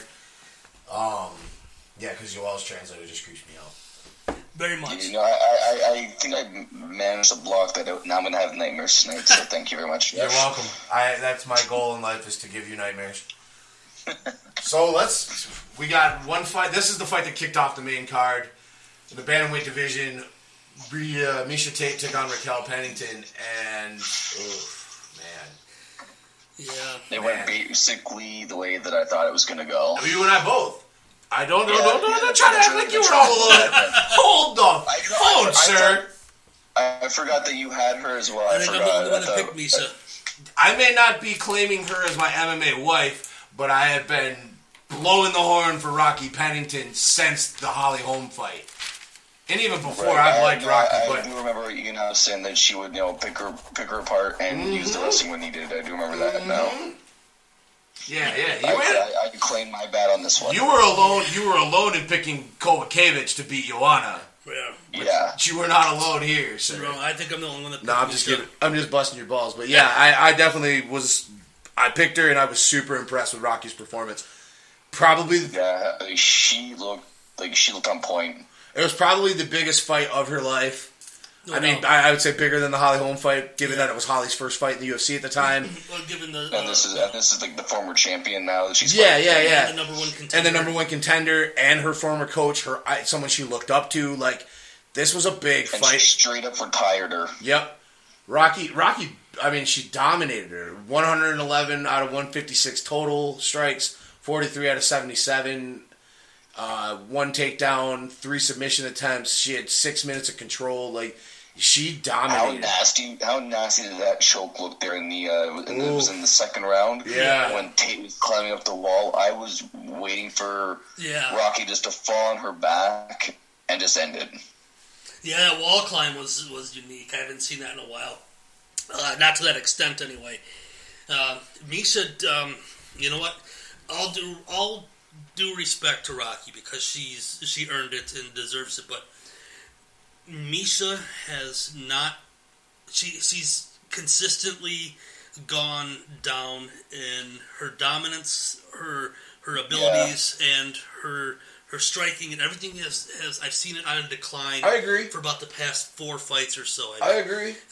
Even in her championship win, it was an amazing performance to choke out Holm with the way that she did it, but she was in a position where she had to do it because she was being dominated in that fight, like you said. Yeah, it was even in her championship win with the almost a lucky almost a lucky choke.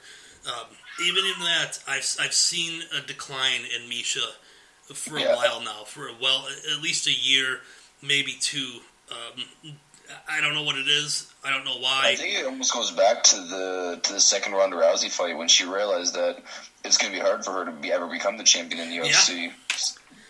See, I think if anything, she should have gained confidence off of that second Ronda fight. Definitely. She's the only person, at that time, she was the only person to take Ronda outside of the first. Mm-hmm. She was landing good shots and striking her, had Ronda in some trouble. I thought that fight should have boosted her confidence up a lot. I don't think so. And just, I don't know. It didn't, though. It made her, it made it worse. And once we got to this fight and she was in there, she didn't look like she was in there. No. Does that make sense? Yep. No, not at all. Completely. Yeah.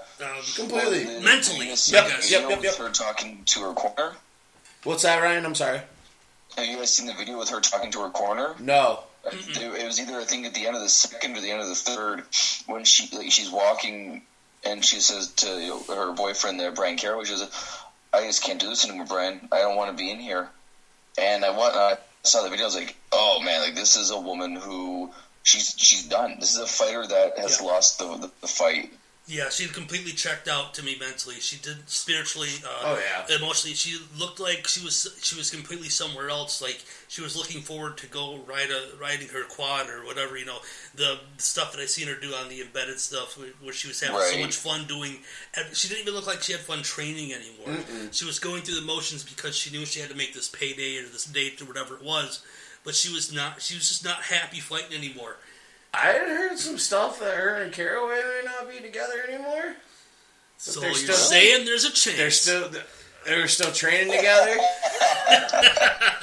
Go back and listen to... I haven't actually listened to the episode because sometimes I just can't listen to Misha talk, but she was on Unfiltered and they brought it up. And I had heard some other things about possibly her and Brian... being broken up. Well, that could even explain some of the performance issues there too. Like maybe they just, you see like people with their personal life, everything just comes up and it interferes and everything else. I guess maybe they are still together. I don't know. I wish she would break up with him. Dude's a tool. Can fight. I can't stand him, man. I haven't been able to like him ever since he told Ronda he was going to knock her teeth down her throat. And then, yeah. And I like the dirty fights with the fish hooking. Yeah, the guy can fight. Like, he's a good fighter, but, like, him on Twitter last week or 2 weeks ago calling out guys, telling them that he's ducking them. And then it turns out that he turned down he was offered the fight with Faber and turned it down. But Pickett took it. Oh, really? Mm-hmm. Yeah. It's like he wants you to not like him. I shared the story. He wants the reason to complain. I tweeted the story because it was it was a couple of days. It came out like days after Brian had been on Twitter and like Diz was retweeting all of his shit, calling out Lineker, saying he was ducking him. All these other guys are ducking him and stuff like that. And then I think it was Flow Combat that put out the story that he was offered the fight with Faber and turned it down. Well, you can't really bitch about people ducking you. I said if you're ducking someone else. Said the same thing. Okay. Said it. Hypocritical, is it completely, not? I'm trying to find it. I totally was just like, you gotta be kidding me, man. You can't call somebody out and then it turns out that you're ducking Uriah freaking Faber. Yeah. Yeah, definitely. That's that chicken Bellator, man. Yeah. Jesus. Yeah, she's not a very good fighter, but I don't care. Good God, is she sexy. I couldn't care less. Wow. Yeah, man. Unbelievable. Yeah. I hate to say this. Oh, go ahead. Anastasia Yadakova, fighter in Bellator. Oh, yeah. Super smoking. Yeah, super smoking hot chick, but she just can't really fight that well. Who cares? Yeah. She lost her last fight and still ended up winning it. So I don't care. Just keep putting her on every few months. Yeah. She'll be happy. She can keep losing all she wants. You know, I don't like saying this because I hate taking this away from Rocky because Rocky earned this victory. When I say Misha, you know, she's checked out, she wasn't really there. It's just I don't want to make it sound like Rocky didn't come out. No, I know and what fight you mean, like a champ because she did. She fought with all of her heart and everything that she had. Rocky looked like she was a machine in there. She was determined, constantly pushing forward, constantly pushing the pace of the fight. Great timing. She fought her heart out and won that fight. She earned that fight. Yep. You know, it was Pickett that said it. It was Pickett in an interview that had said both Brian Caraway and Aljamain Sterling turned down the fight with Uriah Faber. Okay. What a chump. Yeah. I hate him even more now. Yeah, and you, the whole thing is Caraway thinks he should be fighting top 5 or getting a title shot. You turned down Faber because you didn't want to lose to a guy on the snide. Yeah. You lose to a guy that's on a 2-fight losing streak and on his way out. Does that make you? Does that make you? Yeah. Yep. Yeah, man. And I called it out. On gotcha. Him. But yeah, you're right though. Not to take anything away from Raquel because I think even on her best day, Misha can't stand on the feet with her, and Rocky's too dangerous on the ground. Misha's got good wrestling and everything, but Rocky's jits is good. She's good. Misha's a good wrestler, but her jiu-jitsu's not very good. But on the feet, her boxing's been terrible. Everything's been just going down. You know, even her whole career, though, she wasn't a prolific striker. No. She was a good ground and pounder. She just had a lot of heart. She would constantly push at you despite what happened. Pennington's probably the best pure boxer in the 135 division. Holly Holm. Besides, but I mean, okay, but even you mean like MMA boxing? Yes, but even just contact, like Holly's a pop puncher. Rocky will put you to sleep. She's much more like the counter punch. She's a point puncher. She's a point puncher. Yeah. She's a kickboxer. She's a punch kick. True. Holly was a good boxer and had a good boxing record and stuff like that. But it was punch. Raquel, I think, fundamentally and power and all of those things, I think is probably the best boxer. My opinion. Shevchenko was a very good kickboxer. Holly Holm was a good kickboxer too. That's the fight that I want to see before the Holly Holm 2 fight. I want to see her take on Shevchenko. You want to see Pennington and Shevchenko? I'd watch that. Yeah. I'd watch that. I just think she wants to get... I mean, Holly's sitting there at 5 ahead of her. Rocky climbed up 3 spots. Number 5. To number 5, yeah. Holly's sitting right in front of her. I think they're gonna do the fight with Pena and Shevchenko. Misha dropped 9 spots. I know she's retired, but eventually she's just going to end up coming off of that board. Betchko Harris still in the top goddamn 10. She was. I don't know. I thought I had something logical. I don't have anything logical for that. There is no logical explanation. I got no explanation. Did you guys... She's ranked in the top 10 because she's fighting this weekend.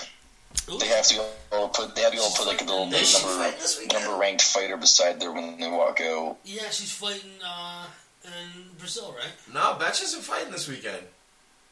Are you sure? I thought I saw she was fighting this weekend. Gedalia's fighting. She might be fighting in Dublin, maybe. Why would they put her in Dublin instead of Brazil? I thought Betch was fighting this weekend. No, man, we got the Sao Paulo card that was just pulled up right in front of us. She's not on it. So when's Betch's next fight things? I thought she had a fight like really soon. She might be on. Look her up. She might be on 206. Yeah, she's not maybe one of these. You're right. I think she does have a fight coming up soon, but yeah, I probably just assumed it because they were in Brazil. No, she just fought. She just fought in September. She just fought in September against Jessica. So yeah, she's got nothing on the books. Way to start rumors, Ryan. Good job, dude. Hey, someone's got to. Get that rumor mill churning, guys. You hear Ronda Rousey versus Betchko Hair this weekend?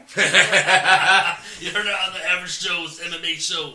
Yeah, rankings-wise, the way things are sitting. Breaking news. The way things are sitting, the way Pena's bitching, they're going to have to do Pena and Shevchenko and get a title eliminator. I think Holly... a big fight soon. It will be. I think Holly and Raquel makes the most sense now. Holly needs to fight. She hasn't fought in a little bit. Rocky needs that win back and get her back up in there. And Holm even needs a win now coming off of 2 straight losses also. Realistically. Trying to prove that. She lost the belt and then she lost to Shevchenko. Wasn't that the last 2 fights? Yeah. I believe so. Yeah. Do you know the fight? Like, for her to come out and justify her controversial split decision win over Raquel, kind of like add a little sweetness for home if she were to get the win. I think the other fight really for Rocky that I want to see is her and Pena. Yeah, that'd be a good one. They were teammates on The Ultimate Fighter. You know what I wouldn't mind seeing is Rocky replacing an injured Ronda Rousey at 207. All right, man. Let's calm it down a little bit here. Let's calm it down a little bit here with the Rocky train. Did you guys see did you watch the post-fight show? Absolutely, I watched everything. When Dana said he's trying to send Misha to the hospital? Yeah, he told her to go fuck off. He said, fuck off, I don't work. You're not my boss anymore. And then they were seen then they were seen later or the next day having lunch or dinner together or some shit. He said that she ended up going to the hospital. Yeah. He's like, yeah, she went. So there was a picture of the two of them somewhere at like Katz's Deli or something together. Someone was like, oh, Brian Caraway's out of the picture. Good. Prick. Oh no, it was a meme and somebody had said, if you're leaving, please take Brian with you. Alright, I like that. No, that was our main card. That was the main card. Great main card. We got some good fights on the prelims too, man. But overall, what are you guys' thoughts on the main card before we get into the prelims? Absolutely. Solid A card. You know what? As close to an A plus as you can get. Definitely. We had, I was gonna say the only reason I would give it an A instead of an A plus is because Gastelum couldn't put the hamburger down. Yeah, if I would have got Gastelum, we had all 6 of those fights. I think that's an A plus card. Oh, okay. Let's talk about that before we even get it, because I went on a little tangent and I'm still pissed off. You got 2 jobs as a fighter, man. Yeah, make the fucking weight and make the fucking walk. That's it. That's it. Once you get in there, whatever happens, happens, but you got to get there. Guess what, Calvin Gastelum? You failed at both of those. Yeah. No weight, no walk. You said it perfectly in that video when he didn't bother stepping on the scale. There's no point. They told him to fuck off. Yeah. He didn't even weigh in. No, because there was no point. They knew that he missed it by you missed it by a pound or 2. Okay, I can see it, but to miss it by 10 pounds is so terrible. 10 plus, dude. And all you had to do was shoot Cowboy a text and be like, "Listen, man, I'm fat. I ain't making this. Let's do a catch weight. You can't do catch weight. You can't wait. Well, you can." But no, but I mean, if Cerrone, that's it. I mean, Cerrone would have just made 3 more pounds, weighed in 3 pounds heavier, and they could have had the fight. He could have done that, no problem, and he would have, I'm sure. Oh, for sure. He said it. He said it in the interview afterwards. He was like, "Look, if this motherfucker would have just told me what was up, I would have missed weight, and we could have had this fight." Yeah. I do have to say thank you to Calvin Gastelum, though, because we do get Matt Brown and Cerrone now. Yeah, for sure. Oh, that's going to be so fun. An absolute barn burner. I'm all about that fight. And, I mean, the 2 fights that we lost off this card made 206 suck way less. Yeah, it makes it good, actually. Mm-hmm. It'll make it exciting. But it gypped us, and I'm so tired of these guys and these fucking weight issues. Who's not going to make weight tomorrow? We got 2 goddamn cards weighing in tomorrow. Who's not going to make weight? Yeah. We have 2 guys on this card. What are you going to do with Gastelum now? His fat ass is going to 85. 85 or nothing. 85 or nothing? If he fights at 70 again, has he fought 85 yet? Because they talked about it after he missed weight against Tyron Woodley that Dana said he's done it at 170. He's going to be at 185. Bring him up. I think he may have made him go. He fought Nate at 170. I think they made him. I want to say they may have made him go up to 85 and fight once, and then let him come back down. Okay. I could be wrong. No, I think you're right. I think that was the scenario. Because him and Lineker got bumped about the same time because they were both missing weight all the time. I think it was this fight. Yeah, the Ellenberger fight. No, that was season 170. Oh, was it? No, it was Story? No, not Story. Story's welterweight. Because he missed weight against Woodley, right? Yeah. I thought they made him. I thought they did too. Noke? No, that's not Noke. So he missed weight. They told him he has to go up, and instead he says, "Look, I weigh 170." Yeah, Marquardt. Yeah, okay. 85. Yeah, it was when he fought Marquardt. He had to go up to 85. Well, the Marquardt fight was 85. Yeah. Oh, okay. He missed against Ellenberger, missed against Woodley. And they finally said, "Screw you! You've missed twice or 3 times, whatever it was in a row." And so they made him go to 85. Yeah, they got to come back down against Magny. And he made his weight fine and plus some, and he looked healthy. And they said, okay, and they gave back Magny, and he made weight against Magny. And I believe he made weight against Hendricks too. I don't think he missed on that one. I think you're right. No, Hendricks was legit. Yeah.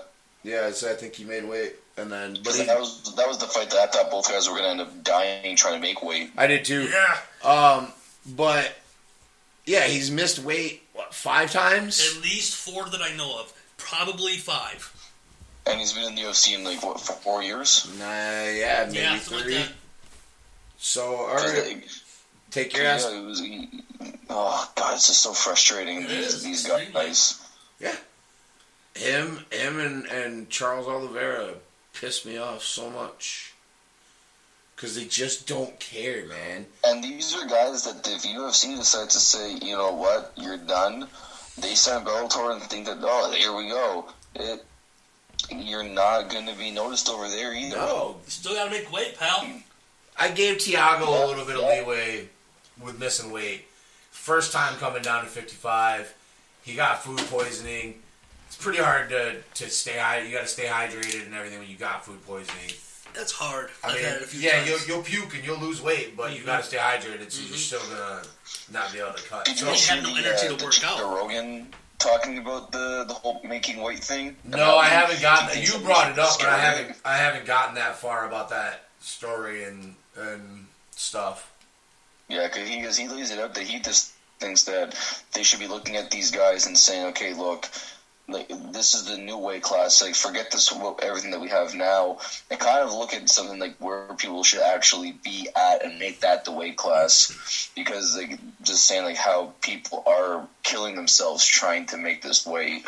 Yeah, he's promoting a natural weight system where if you weigh 180 pounds, you fight at 180 pounds. Yep. And you're only allowed to gain or lose like 6% or whatever of your fat for hydration, up or down, either way. Yeah. So you can't balloon and you can't drop. You have to stay at this. It's a maintained weight. Yep.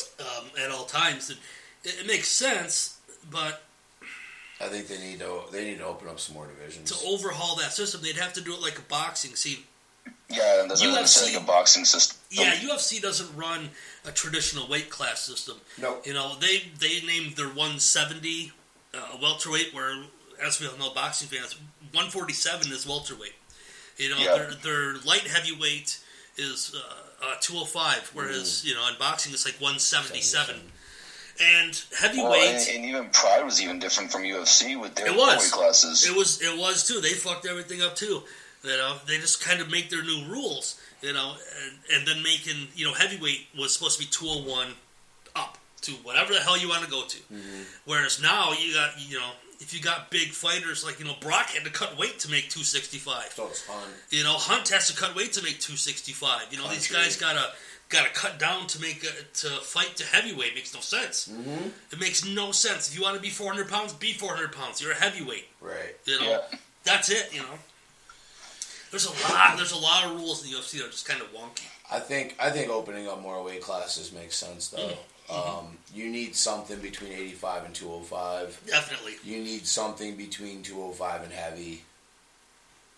I think there needs to be like a 220. The 225 area? Yeah. Well, I mean, like, even look at like boxing, just throw another word in there. Super light heavyweight. That's that's what you could do. Gives you a whole new division. Yeah, and it splits things up, and it's like, you don't have to worry about, like you said, like, these guys that are cutting from 230 down to 205. Just have them cut down to just cut them down as a little bit more. Well, that's the same thing with the guys that are cutting from 200 to 85. Yeah, you give them a 90, 94, 195. Well, look at that's Ronald Johnson. That's what Romero was cutting down from 240 to 170 at one point. Who? What? I'm sorry, I didn't catch you. Rumble Johnson. Oh, yeah, when Rumble was fighting at 74. He was cutting from 240 to 170. Yeah, that's messed up. Like, you can't do that. Johnny Hendricks, same thing. Watching Rumble fight at 170 was sickening to watch him, man. 85 was uncomfortable. Yeah, it was. It was bad. And even still, he was still one fight away from fighting GSP for the title at 170. Yeah, he got cut from the company at 172. Mm-hmm. Yep, because he couldn't make the weight. Yeah. Oh, God, it was so bad. To think that you had a man fighting at 170 that is now contending for the 205 title. Right. Yeah. Well, I mean, look at BJ. BJ fought a heavyweight at points. Yeah. He got Lyoto Machida, for Christ's sake. Joe Riggs fought all over the place. Joe Riggs. Oh, wow. Joey Riggs has fought in like 5 different weight classes at points. So, yeah. Yeah, that was since you brought up the Gastelum thing, I wanted to get that off my chest. Good God, what a fight by Frankie Edgar! How he survived that kick and illegal knee to the head. Yep. Yeah. But he did. You know, striking. Well, everyone's been saying it's not a real Frankie Edgar fight unless he gets rocked and you think he's out cold on his feet. Absolutely, that's his forte, baby. So instead of really getting in and breaking this fight down too much, I want to talk about what do you do with Frankie from here. My hands are there. Personally, I want to see him and Max Holloway.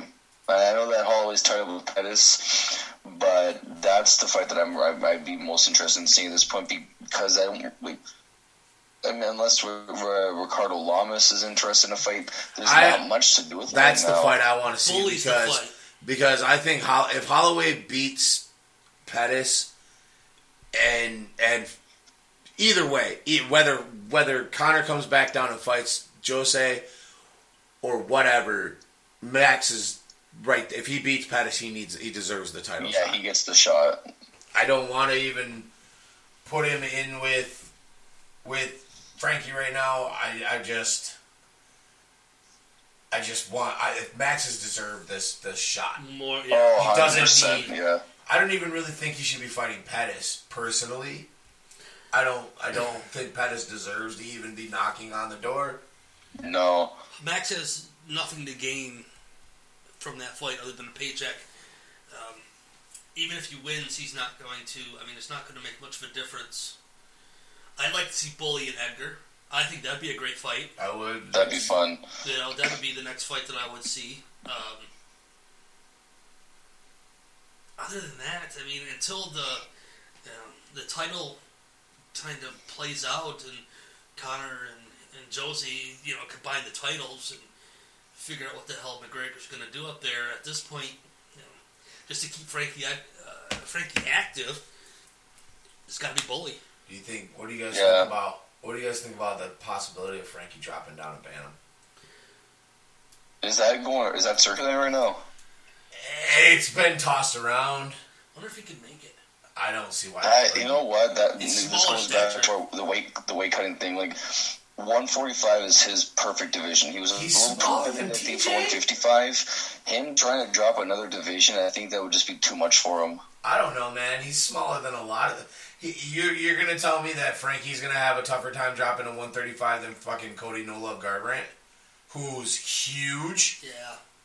Or Dillashaw? But I mean, he had that chance before when he fought Uriah, and Uriah jumped up to 145 to fight it. I mean, they could have had Edgar dropping down 135 at that point. If he could make 35... Edgar was still in the title hunt at 45, and that's why he didn't drop down. True. Okay, yeah, I see that. If Edgar can make 35 and be healthy and fight at that, I see a lot of great fights open up for him. I do too. I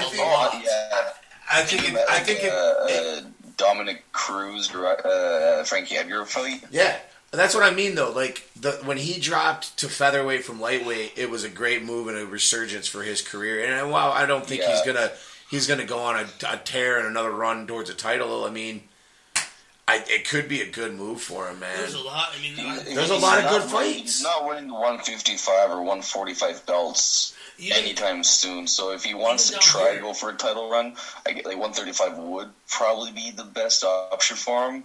But I think there's a lot of tough fights for him also with that class.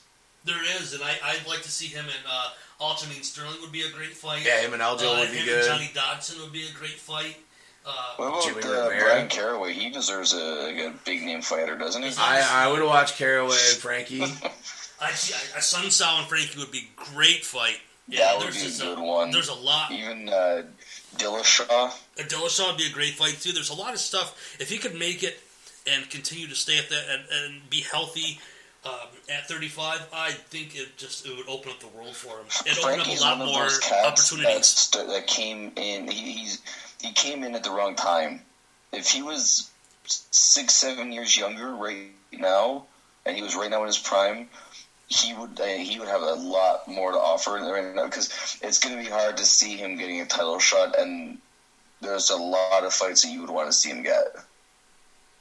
I think 35 might be a good move for him. I just wanted to see what you guys' thoughts were. Yeah, a couple of people brought it up. Healthy. Yeah, it was brought up, and it's been circulated around by some different MMA media outlets and stuff with the possibility. Frankie hasn't said anything. Nobody from the UFC has said anything.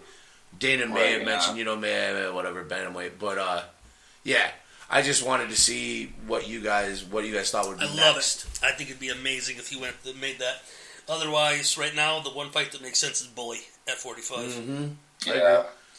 I agree. He thinks he's in the title hunt still, but it's like... And he had a big win over Stevens. He did have a great win over Stevens. That was a big win. That was a good one.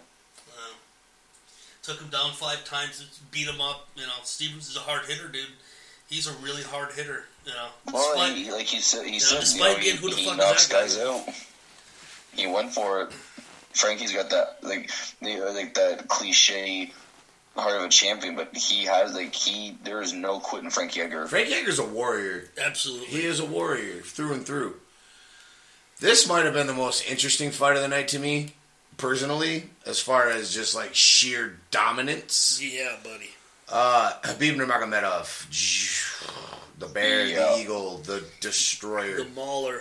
I know that's not his moniker, but he mauled Michael Johnson. Outside of that, the couple of strikes that Johnson put him out on his feet a little bit early, this fight was 100% just dominated by Habib Nurmagomedov. Right when Johnson landed that one left, and Habib, I'm like, oh, he's actually going to do it. He's going to knock out Habib. And then, the blink of an eye later, the ground and pound domination began. I was literally yelling at my TV in the second round to stop the fight. Yeah, I think I was too. I was sitting there watching with the guys. I'm like, there's no way that Habib loses. And when he got to the second, I was like, there's no way we get to a third. He's going to kill him. And he's mauling him. He's got him down, and he's beating the piss out of him. I'm like, what is this fight? He's not defending himself. Ryan, I got a question for you, man. What do you got against Michael Johnson that you felt like it was okay for them to continue and him to keep taking these beatings? Where I was, so like I said, I was watching the fight with my wife, and we both got into Michael Johnson back on the Ultimate Fighter days, and she was asking me some questions. So every time I was looking at the TV, he looked to me like he was okay. He was in a bad position, but he was doing okay. We're arguing. We're arguing with each other. Back and forth. It was like watching a ping pong match between like watching the fight and then talking to the wife, and then going back. So like I said to you guys earlier, when I went back and watched that fight with no distractions at all, I did fully change my opinion on that fight. We're sitting there. We're in the middle of the fight, and we're in our group message. And Ryan and I are arguing with each other. Like I'm like, dude, what the hell are you talking about? Like, stop the fight. Yeah. This is a savage beating. Ryan's like, no, he's fine. He's fine. I'm like, dude, what did Michael Johnson do to you and your family that you want to see this beating?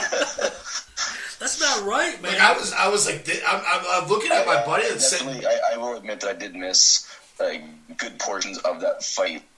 Talking with Kara.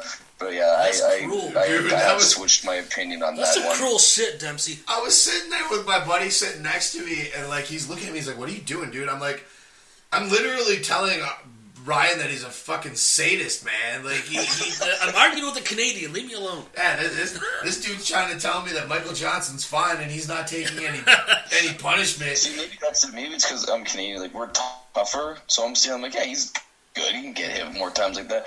But that's us. We're stronger. That's what Canadians are known for. The Canadians definitely known for their toughness. Absolutely. And their lack of army and military and their kindness. Yeah. Khabib came out here. He dominated. And earlier tonight, I want to segue into this. Jeff went out on the show, and if you guys, check the show page because we're starting to do more videos, going live and whatnot, videos, whatever else. But Jeff did a video and asked, send in some questions about this, and this kind of ties in to this as well. But Joey Ladegast came out and asked the question, and I'll bring it up so I can quote it here. He said, "Here's my question. Why did Khabib move up in lightweight rank over Tony Ferguson?" And I don't really think this applies, but he did say this when he's ducked Tony twice.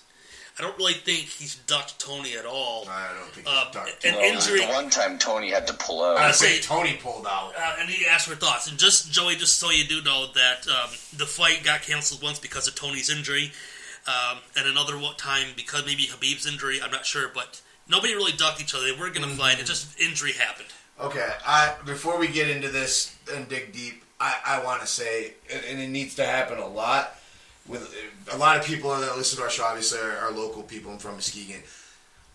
I love Tony. I support Tony. I back Tony. But some of y'all got to take your fucking hometown blinders off, okay? Yeah. Right. You're right. Yeah. Like, take off your hometown blinders and think about shit rationally before you just start throwing out statements like Tony's being ducked by Khabib. Come on, man. I had another guy try to tell me that Conor's scared of Tony. Like, dude, I love Tony. I do love Tony. Yeah. Your fan base sometimes makes me want to fucking root against you just so they will shut up. And I get it. Like, dude, hometown pride. I'm all about it. I'm all about it. This is a dude that I sat every Saturday morning for 3 or 4 years. Yeah, I know, dude. In bleachers, just bullshitting and making fun of his big-ass ears and whatever else. Like, this is a dude I have known since I was 14 years old. I love this guy. I'm mad proud of him and all the accomplishments that he's made, but I can still take off my fucking hometown blinders and think rationally. That's all I wanted to say before we get into this. No, I think you're right, but I also get their pride. I do, and they're extremely prideful for their guy. Very much so, and I don't. And it's not that he's not deserving. And it's hard for them to see him achieve that number one rank and then lose it without ever losing.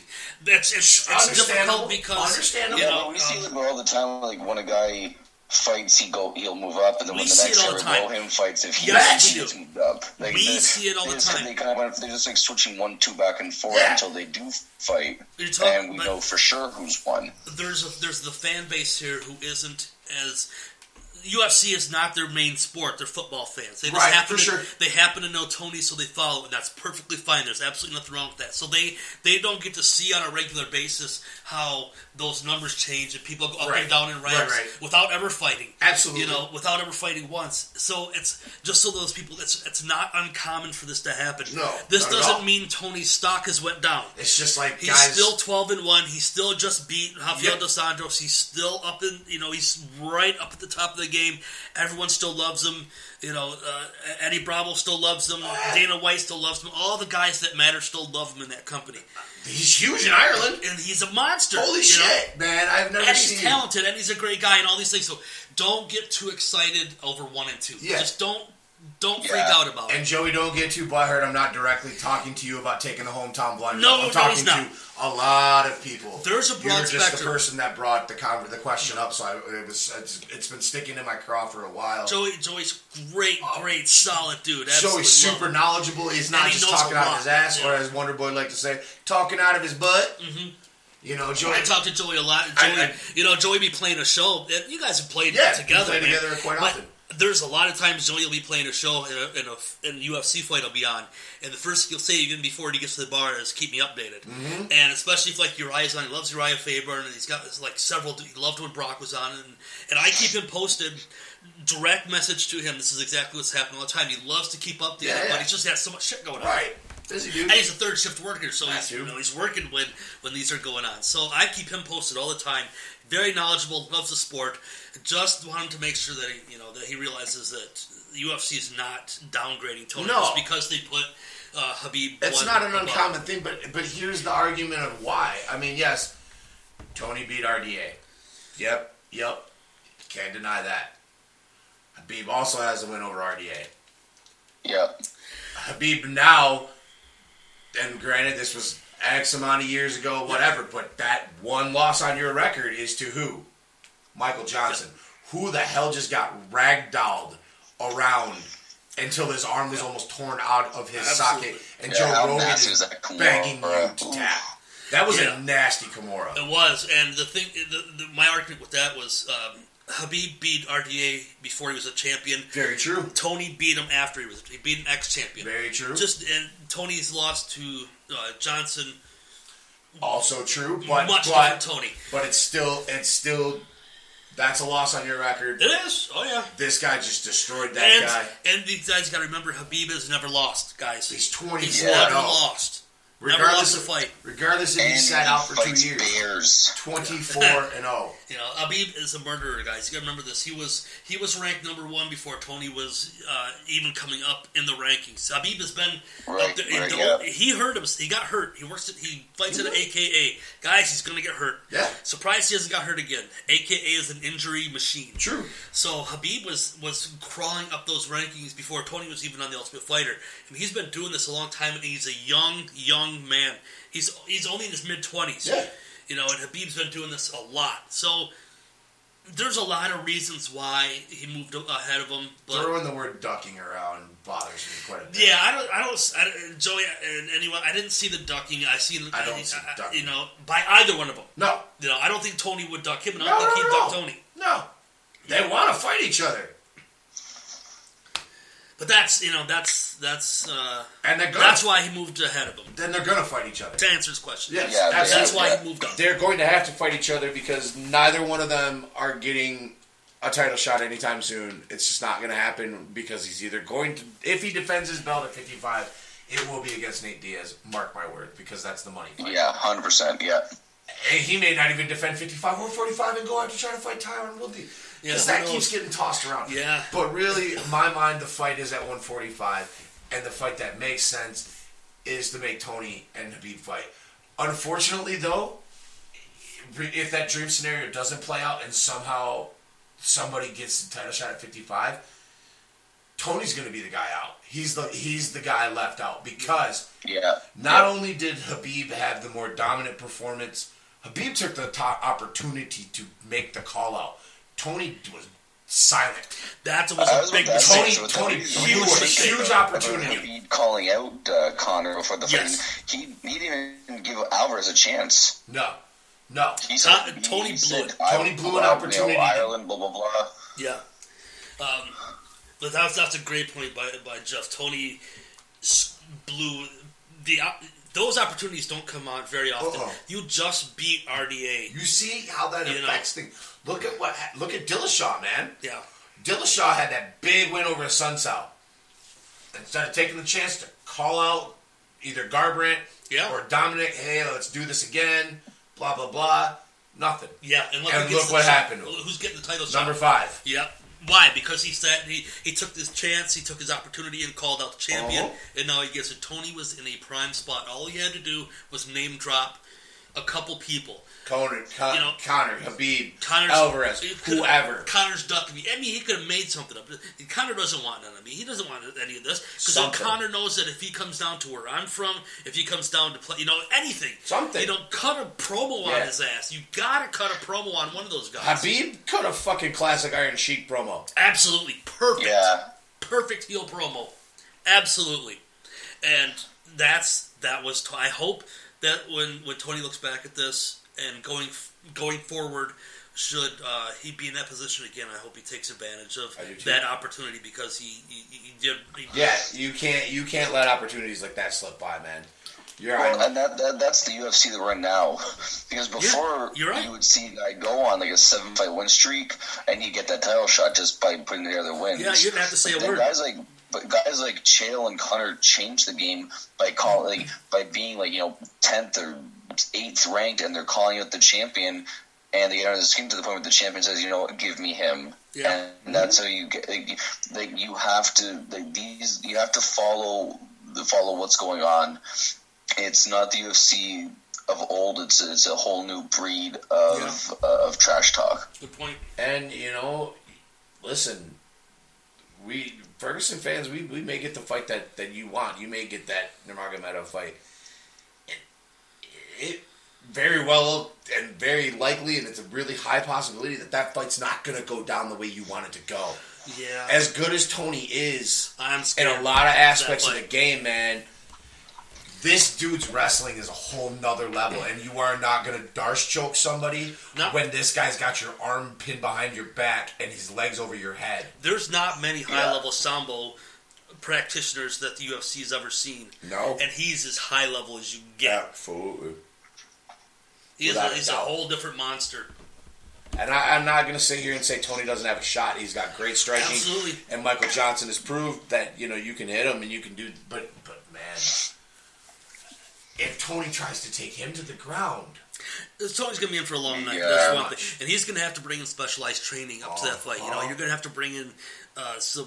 And he's smart because he's done that the last couple times. Oh, for sure. He's going to just have to do a lot of smart training specifically against this guy. Mm-hmm. Who knows? Because I'd love to see the fight. I hope they make that fight. Khabib is pretty adamant that if he doesn't get the title shot next, he's done with the UFC. Yeah. We've heard guys say that before, and then they come back and say, okay, maybe not. Yeah, I think he's crazy. Once they realize that they can't fight anywhere else, he's talented enough to do it until their contract. You can go do movies. That's about it. I mean, the Russians will find a way to get him out of his contract. Yeah. What are you going to do? You going to go over there and fight the KGB? Right. He'll go over to Russia, then he'll fight and make a lot of money, and the UFC will try to sue him, and they'll rip it up. Who cares? Yep. This is Russia. Yeah, Putin will be like, fuck you. Just on you. This is Russia, pal. We do what we want here. This is like the machine story for Burt Kreischer. Isn't that story great? The UFC had the chance to get Fedor right at the height of his prime, and UFC stood pat on things. Habib trying to fight the UFC is not going to end well for Habib. I mean, in a way, yeah, but to him, it's not about money. It's not about whatever. I mean, he can go fight with his brother in World Series. He can go to Bellator. He can go back to Russia and fight. Yeah. He's talented enough. He's gonna make money. He's gonna make money. He's gonna keep fighting regardless. He's gonna keep winning. It's going to make the UFC be like, man, we shouldn't have let this guy go. I don't know, man. I don't know. I don't think, trying to play hardball with the UFC is going to work out in his favor. I don't think it's going to get him his title shot. But definitely going to see some some fun times though right now with Conor now possibly going down to 145. We're going to see guys fighting the UFC as opposed to fighting each other to try and get to the title shot, I think. Yeah, for sure. Definitely. They want that money fight. Yep. They want that red panty night. Well, I think it was one of you guys actually said that. I think it was you, Dave, saying that you wanted to see Ferguson win so that he can take care of his family, get that big fight and get that money so that his wife or girlfriend, whatever, and their little kid, they can start being financially set. Yeah, it's what I don't. The point was that I didn't care if he won or lost. I just. If someone were to get hurt, whatever, and I want Tony to be put in position to get the Conor fight. And he can go in there and he can get murked in 15 seconds and KO'd, and I don't care, because getting that Conor fight makes sure that a friend of mine, his newborn son, and his young wife are financially set for life. If Tony gets that fight, that's the truth. Screw the belt, screw everything else. He'll be taken care of forever from having a Conor fight. And that's, I hope he gets that just because of that reason. I have never once said that Tony is undeserving of the title shot. I just don't. Well, I just want to clarify before I get torn apart by people. Tony is 100% deserving of the title shot. I just don't think he's going to get it. If there's an odd man out. Habib is deserving of a title shot. So both of them have arguments. But if there's going to be an odd man out in this race, it's going to be Tony, unfortunately. I think so, too. I think so too. And you know what? He'll just keep winning against other opposition. If they happen to put him against someone else, he'll excel and he'll be fine. Mm-hmm. Guys, he'll be fine. I promise you. He's got a lot of years left for sure. Before he's going to have to start worrying about anything else. And, yep. The good news is for us, I think we're going to get to see Tony and Khabib fight. I hope so. And I think that's going to be a great fight. So. I do too. And that's what I was like, you can see guys where they have a loss, and it's a bad loss. But losing to, if Tony does fight Khabib and loses, that's not a bad loss to have on your resume because he is such a upper echelon fighter. Yeah, especially if you can, take him the distance. To him, sorry? Especially if you can take him the distance. That would be a great. I lost in 5 rounds to Khabib. Right. I lasted. Look at that. Right. It's not necessarily a bad thing. No, not at all. Not at all. So we got a couple fights left on the prelims to wrap up. Pretty quick ones. Tim Bosch just leveled Rafael Natal. Yeah. Sapo. And Natal looks like he looked like just lost in there. Man, it was a bad night for Mark Henry. I tell you. For being such a badass. Yeah, he didn't have a good record. For being this, 1-3? 1-3, yeah. Frankie was his only win. Yeah, okay. Because he had Wonder Boy, or not Wonder Boy, I'm sorry. And Alvarez. Yeah, Alvarez, Frankie, Rafael Natal, and Caitlin Chikagian. Oh, okay. Yeah, I forgot about Caitlin down there. Bosch made quick work of Natal. There wasn't much. They had a couple exchanges and Bosch KO'd him. Yep. And that was it. It was middle of the first round, something like that. Yep. Wasn't a lot to it. Natal landed 5 strikes. Bosch landed 14 and clipped him. Yeah. Took him out. Both fights kicking off were big knockouts. Yeah. First fight of the prelims, Belal Muhammad got just plastered by Vicente Luque. Wow, that was sick. Woo! Vicente Luque, he was like the replacement fighter, right? Yeah. Yep. Yeah. He looked so crisp in there. Yeah, outstanding. He looked good. The thing with Luque is that's cool is his striking has improved so much because he's a jiu-jitsu guy. Well, he looked like a hell of a striker. Oh man, and that's what I mean. Like his striking from when I first got introduced to Vicente on the Ultimate Fighter with ATT Black Zillion season, he was a tough dude, but he lost some fights, some close fights in the house and stuff because that was one of those tournaments where they'd let guys fight more than one time. The team just picked their fighters. Okay. It was all about points. It was all about points and who was going to win the season and stuff, and you got so many points per fight. So I believe Vicente got to fight a couple of times, but I've been very impressed with watching him continue his career throughout the UFC, and he's getting better each fight, and I like the kid a lot. He's got a lot of skill set. That was quick, man. I tell you what, that was real quick. There wasn't much to this. No, not much at all. It was a quick little exchange. It really set the tone for the night, too. Those first 2 fights, the Bosch knockout, Vicente knockout here. It was like, wow. We're going to get a great night coming up. Oh, yeah, man. It definitely was a good pacer.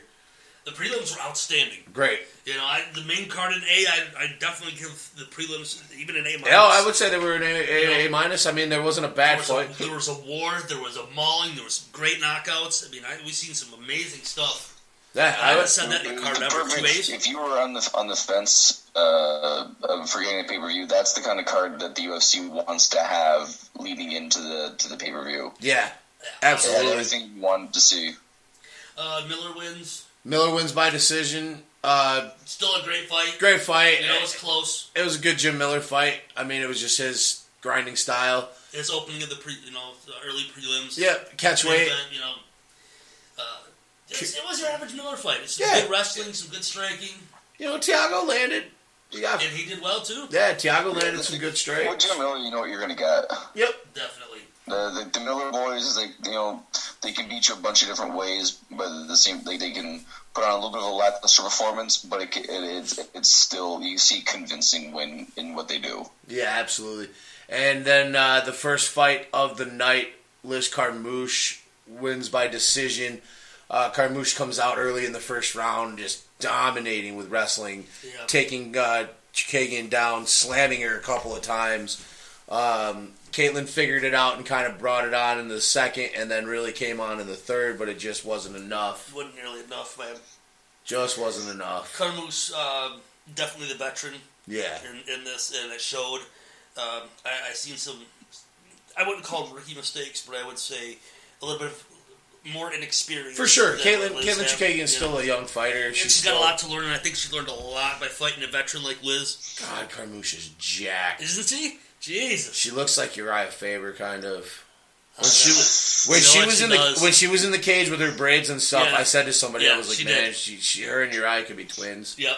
It's creepy. They're about the same size. She was that close at one point to beating Ronda. Being the bantamweight champion. Yeah. If Ronda wouldn't have... in the shuffle sometimes, Liz does. She had a couple of bad losses. I mean, after the Ronda fight...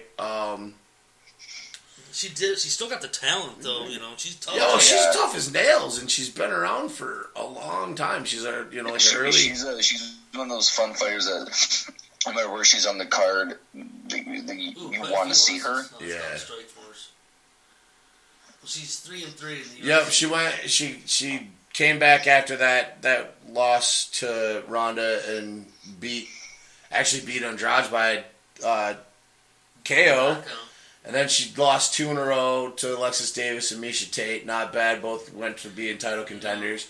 And she's been on a 2-fight win streak since. So she's doing well. She's doing okay. I don't know how much longer Liz has got. She's getting up there. 32. Yeah. I mean, for this division. Yeah. That's kind of the elder statesman. Mm-hmm. Yeah, I mean, that's kind of the division where there's just constantly names being shuffled in. That you have to make your statement early on. Yeah, right now. Or else you can get lost in the pack. And I think they were setting this fight up more for Chookagian. I think so too. To kind of yeah. I mean, Caitlin she's in the top 15 still, coming off the loss, but I think it was a test fight to gauge where she's at. Has some work to do. Yeah, for sure. Overall, the card. Overall, definitely an A. I give it a solid A. Top to bottom. No question about it.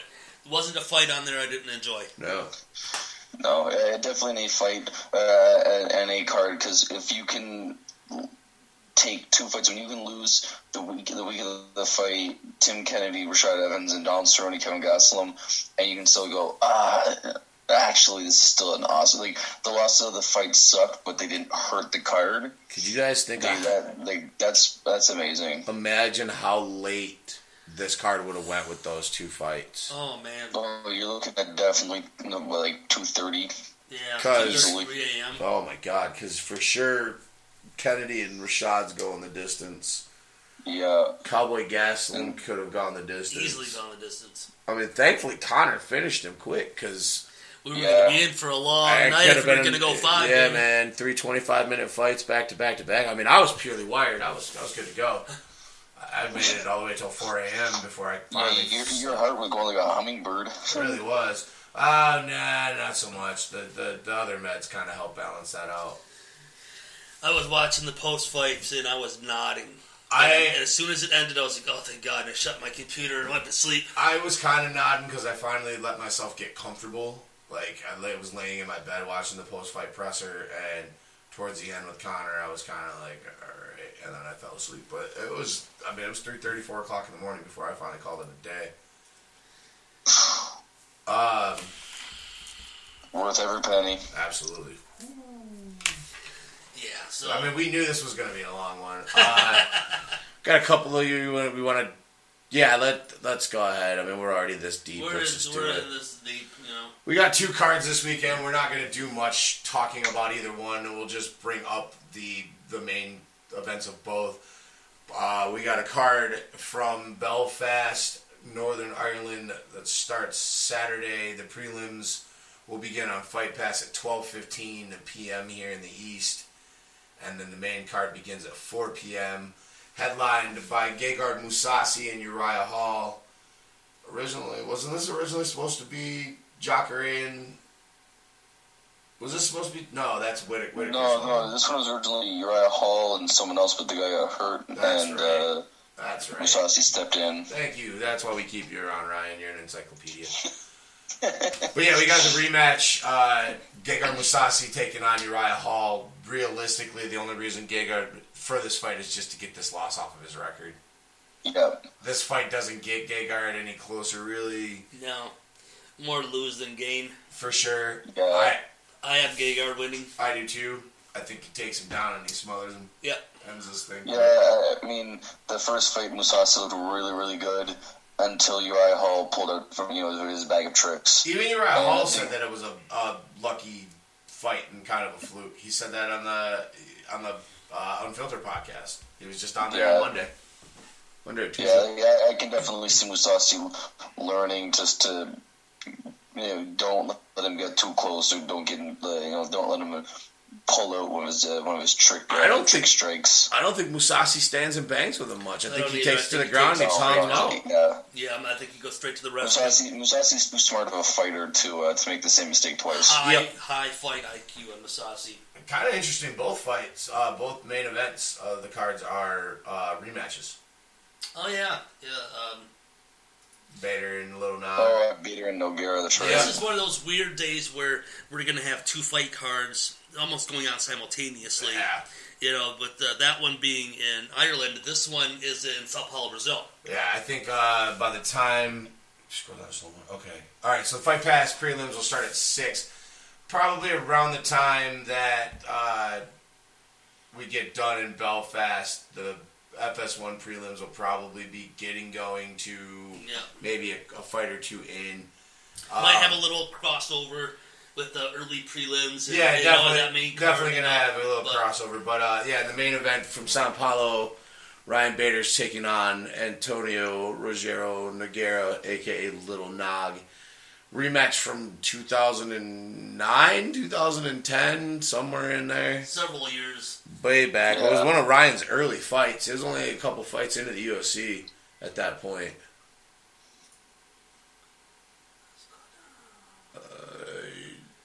There it is. And then this was 2010. 2010, yeah. Nog and Gustafsson too, right? What's that? I'm sorry. This was originally Nog and Gustafsson fight? Originally? Yes, I believe so. I believe you're right. I don't remember either. But because Gustafsson had taken himself out of the fight because of back injury. His back or whatever. Yeah. Okay. So Bader jumps in. Yep. Good chance for Bader to make a statement and win again. With the light heavyweight division, and they need some talent after the DC Rumble fight. It's wide open. Who's going to get the next title shot? A win here basically puts Bader in the title picture, especially if DC wins, because those guys hate each other. Until he chokes and has a shit performance like he did against Rumble and gets the piss beat out of him again. Bader can't, every time he's got a big fight, he kind of gets that cowboy syndrome. And chokes in the big one. Chokes it out. Yeah. There's a lot of action going on this weekend. Personally, my attention is going more towards the Dublin card, or the Belfast card, I mean. Yeah. I'm far more interested. I think there are better fights. There are some good fights on here. Thomas Almeida is fighting. Claudia Gadelha's taking on Courtney Casey. Kamaru Usman, my man from The Ultimate Fighter. Justin Scoggins is on the prelims. But for my money, man, that Belfast card is just better to me. Yeah, I think so too. Overall, I definitely want to see Thomas Almeida fight. Oh yeah, I love watching Thomas Almeida fight. And I want to see how Claudia's going to bounce back. He's coming off that Garbrandt fight too, right? What? I was thinking of someone else. What'd you say? And he's coming off of the Garbrandt loss. Yeah, I think that was his last loss was to Garbrandt. So it'd be fun to see how he looks to this fight. Yeah, I think he's going to be refocused and come back strong. But seeing you guys after their first loss is always an interesting fight. It's really definitive because they're either going to come back with a vengeance or they're going to come back with that depressive. I don't know if I'm good enough to be in here second guessing themselves. Absolutely. You're going to get one Especially or the other. When you get knocked out the way he did. Right. Excellent. Yeah. So we'll see. Yeah, I mean, lots of action. You also got a Bellator card this weekend with a title fight between Michael Chandler and Benson Henderson. That'll be competing at the same time as the São Paulo card. So, I mean, lots of MMA going on. Should be a fun weekend. Definitely. Plus, there's also the FC card, too. Yeah, is that tomorrow night? Yeah, I think maybe that's where I got confused earlier when I thought it was Bellator. Maybe Invicta's tomorrow. I think Invicta is tomorrow because I believe they were weighing in today. Yeah, because they're on Fight Pass, so UFC wouldn't want to have Dublin. Yeah, they're not going to. Brazil and or Belfast, Brazil, and Invicta all going on at the same time. Yeah, they're tomorrow. Invicta's tomorrow night. Angela Hill defending her title. Former Ultimate Fighter competitor Angela Hill. It's Kaylee Medeiros. Yeah, Medeiros she's a tough fighter. So that's a lot of MMA this week. There's a ton of it. I mean, like we said in Bellator, you also got Michael Venom Page. You got the debut of Gil Melendez's wife, Carrie. I think it's and you got Michael Chandler. That's just that Chandler and Benson Henderson. Yeah, that's it. Yep, Chandler and Henderson are fighting for the lightweight title that Chandler got back after Will Brooks left the company. Oh, right, yeah. Yeah. And you guys said Baby Slice is on this one? Baby Slice is making his debut after getting pulled from his last card a few weeks ago or a month ago. He was supposed to fight. Some weight cutting issues with his opponent or something like that. Yeah. So they pulled Baby. The prelims of the Bellator card this weekend. Making his MMA debut. So, yeah, do we want to touch on this? The couple little news things or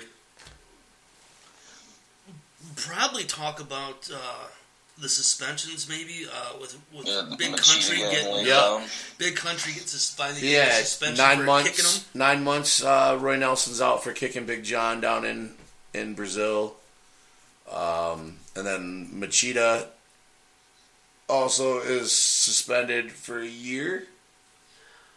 18 months. 18 months. That's right. Retroactive to April, so. He's about a year away. With the Country thing, I thought they were going to go a little deeper. I thought they really wanted to make an example out of him for kicking a ref. I figured he was going to get that full year, no retroact. I thought they were going to hammer him, just hammer him. They went a little light, in my opinion. Yeah, I thought they would hammer him with that. Yeah, I see why they went with the 9 months. I mean, I think that if they took a look, never lay your hand on the ref, that is a serious defense. I think they probably took into consideration that it was a light shove. It was after the fight. I think they probably took a little bit extra into it. But I do agree it was, I think, a little on the lighter side.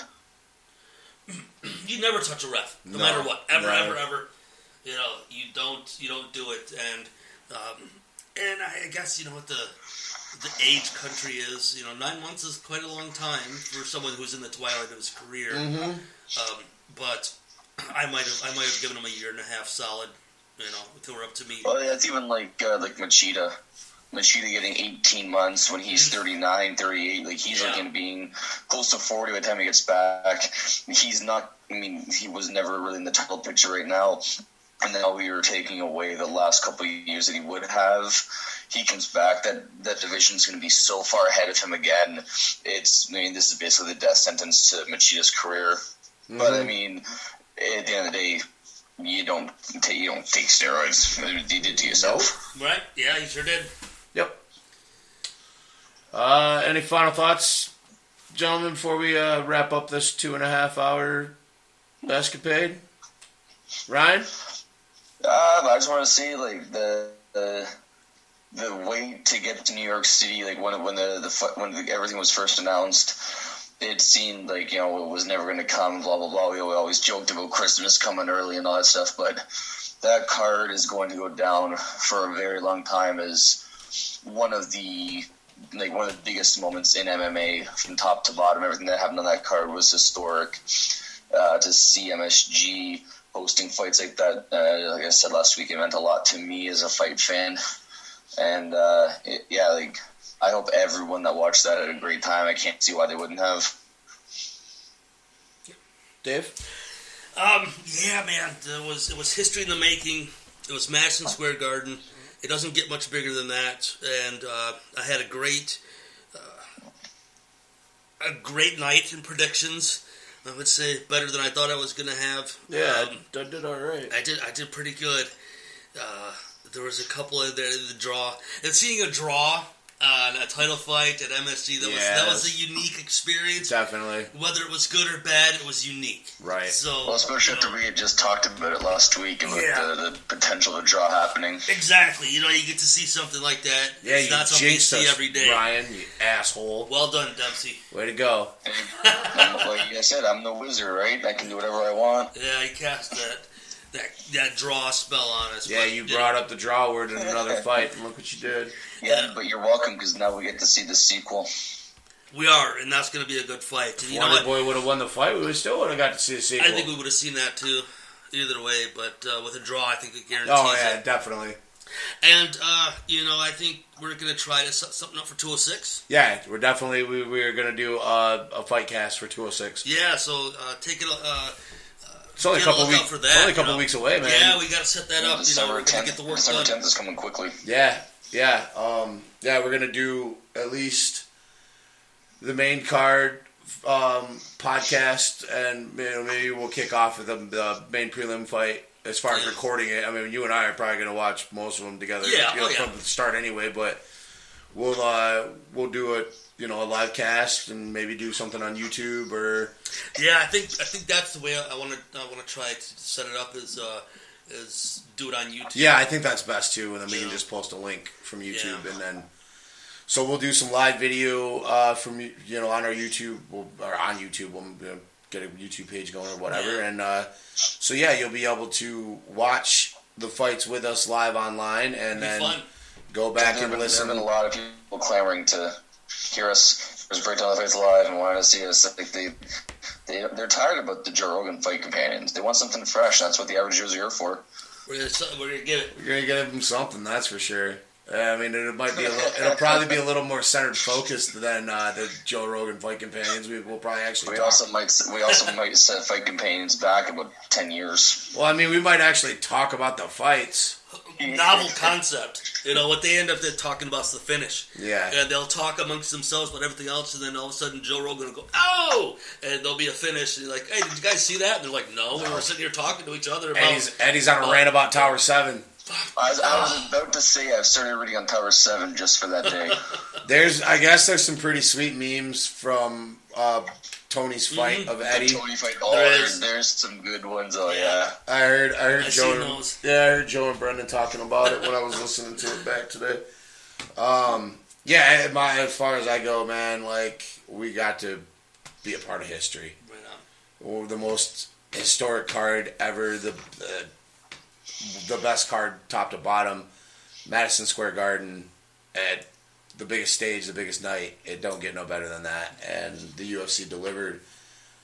I didn't walk away from any fight feeling gypped or that was a shit fight. I thought every fighter on the card stepped up, win, lose, or draw, and put everything out there, and and put on exciting fights and a good, entertaining night. And I can't wait.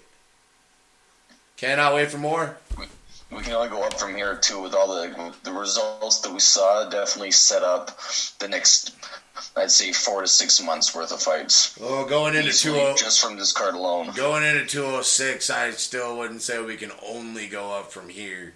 That card got better with those two fights that it added. But that card still. But I'm just saying with the results based off of this card, with the fighters that won, the fighters that performed, they're only going to set up to 2017 for brighter things. Oh, absolutely, absolutely. I'm just busting your balls, man. Don't get lit. Don't get angry. Well, I'm sensitive. I'm Canadian. I'm too kind. You're supposed to just be polite and say thank you. So He's got toughness and sensitivity. Yeah, tough and sensitive, huh? That's how we're doing things in Canada. Yeah, that's right. They're complex people, damn it. All right. So for any late breaking news, make sure you guys are going over to the Average Joe's MMA show page. You can also follow us on Twitter. I'm at MuxBiffy. I like to talk a lot of shit, and pretty much my entire timeline is all MMA. So if you're on Twitter, give me a follow. Let's talk some MMA. Brian, I know you are kind of on Twitter from time to time. Yeah, I'm at. I changed up the handle. I think it's at RDEM16. I believe that's it. Yeah. I get on there off and on here and there, guys, kind of see what's going on. I'll retweet this and that. But yeah, like, if people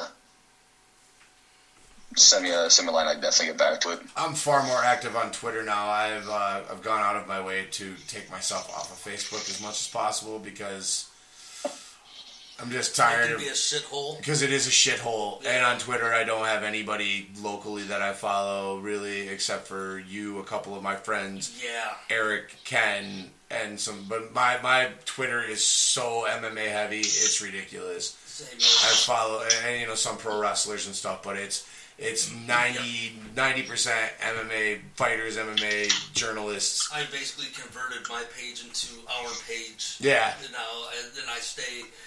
it's 90% MMA and 10% other. Right. But it's almost all just MMA. Yep. I mean that's me too. I mean, you'll find my array of timelines of tweets talking shit to Tyron Woodley that led to getting blocked. Outstanding. So still the story of the week for the Average Joes. And Dave is at David Van Boglen. So yeah, make sure you follow him as well. Shoot us some questions. Let us know what you guys thought about UFC 205, since Joey only likes to participate. Yeah, we'll be back next week sometime. Thanksgiving's coming up, so I don't know what day exactly we got to figure that out. But we'll be back next. Thanksgiving was last month, dude. In Canada. Yes, in Canada. The real one is next week. Yeah, the real Thanksgiving is next week. Yes. So we'll figure out a record day, maybe Wednesday. That. You can't take away our Thanksgiving from us. I sat down and had some turkey. I watched the Lions play. That sounds like it was Thanksgiving. Yeah, you know what? I get to sit down. Don't the Packers and the Lions play on Thanksgiving this year? Is it? What's up with your team, man? Yeah, well, they were saying to Eric the other day. Yep. It's Vikings? Twitter actually, if Aaron Rodgers happens to get a little bit of steroids, I wouldn't be mad at this point. Yeah, it's gotta suck for both you and Eric. Like I said to you guys, how's it feel looking up at the Lions? Wow, you never get to say that. I won't, and I know they'll blow it. I said it. But Eric's a Bears fan, and Captain Canada over here is a goddamn Packers fan. So we got the Vikings this weekend. Or this Thursday, on Thanksgiving, rather. Nice. Which is, divisional game. It's vastly important. Then the Skins and the Cowboys, of course, are playing. Right. And then the night show is Steelers and Colts. Okay. So interesting. No Packers on Thanksgiving. No, not this year. Weird. Lions get it. Skins and Cowboys get it. They don't do it always, do they? I feel like they do. It's always Detroit. It's always Detroit. There's a few years where the Lions are getting spanked by like Tennessee and Indianapolis back. Packers and Cowboys playing a lot on Thanksgiving, so I feel like the Packers are usually a part. We know the Lions are always going to play. We know Lions and Cowboys. The Cowboys are always going to play. Yeah, it's for sure. their day. Yeah. So we'll be back next week sometime. Make sure you guys are checking out fights this weekend. For Ryan Dempsey and David Van Boglen, I'm Jeff Shanahan. Thank you guys for sticking around through this. We'll be back next week at Rich Joe's MMA show.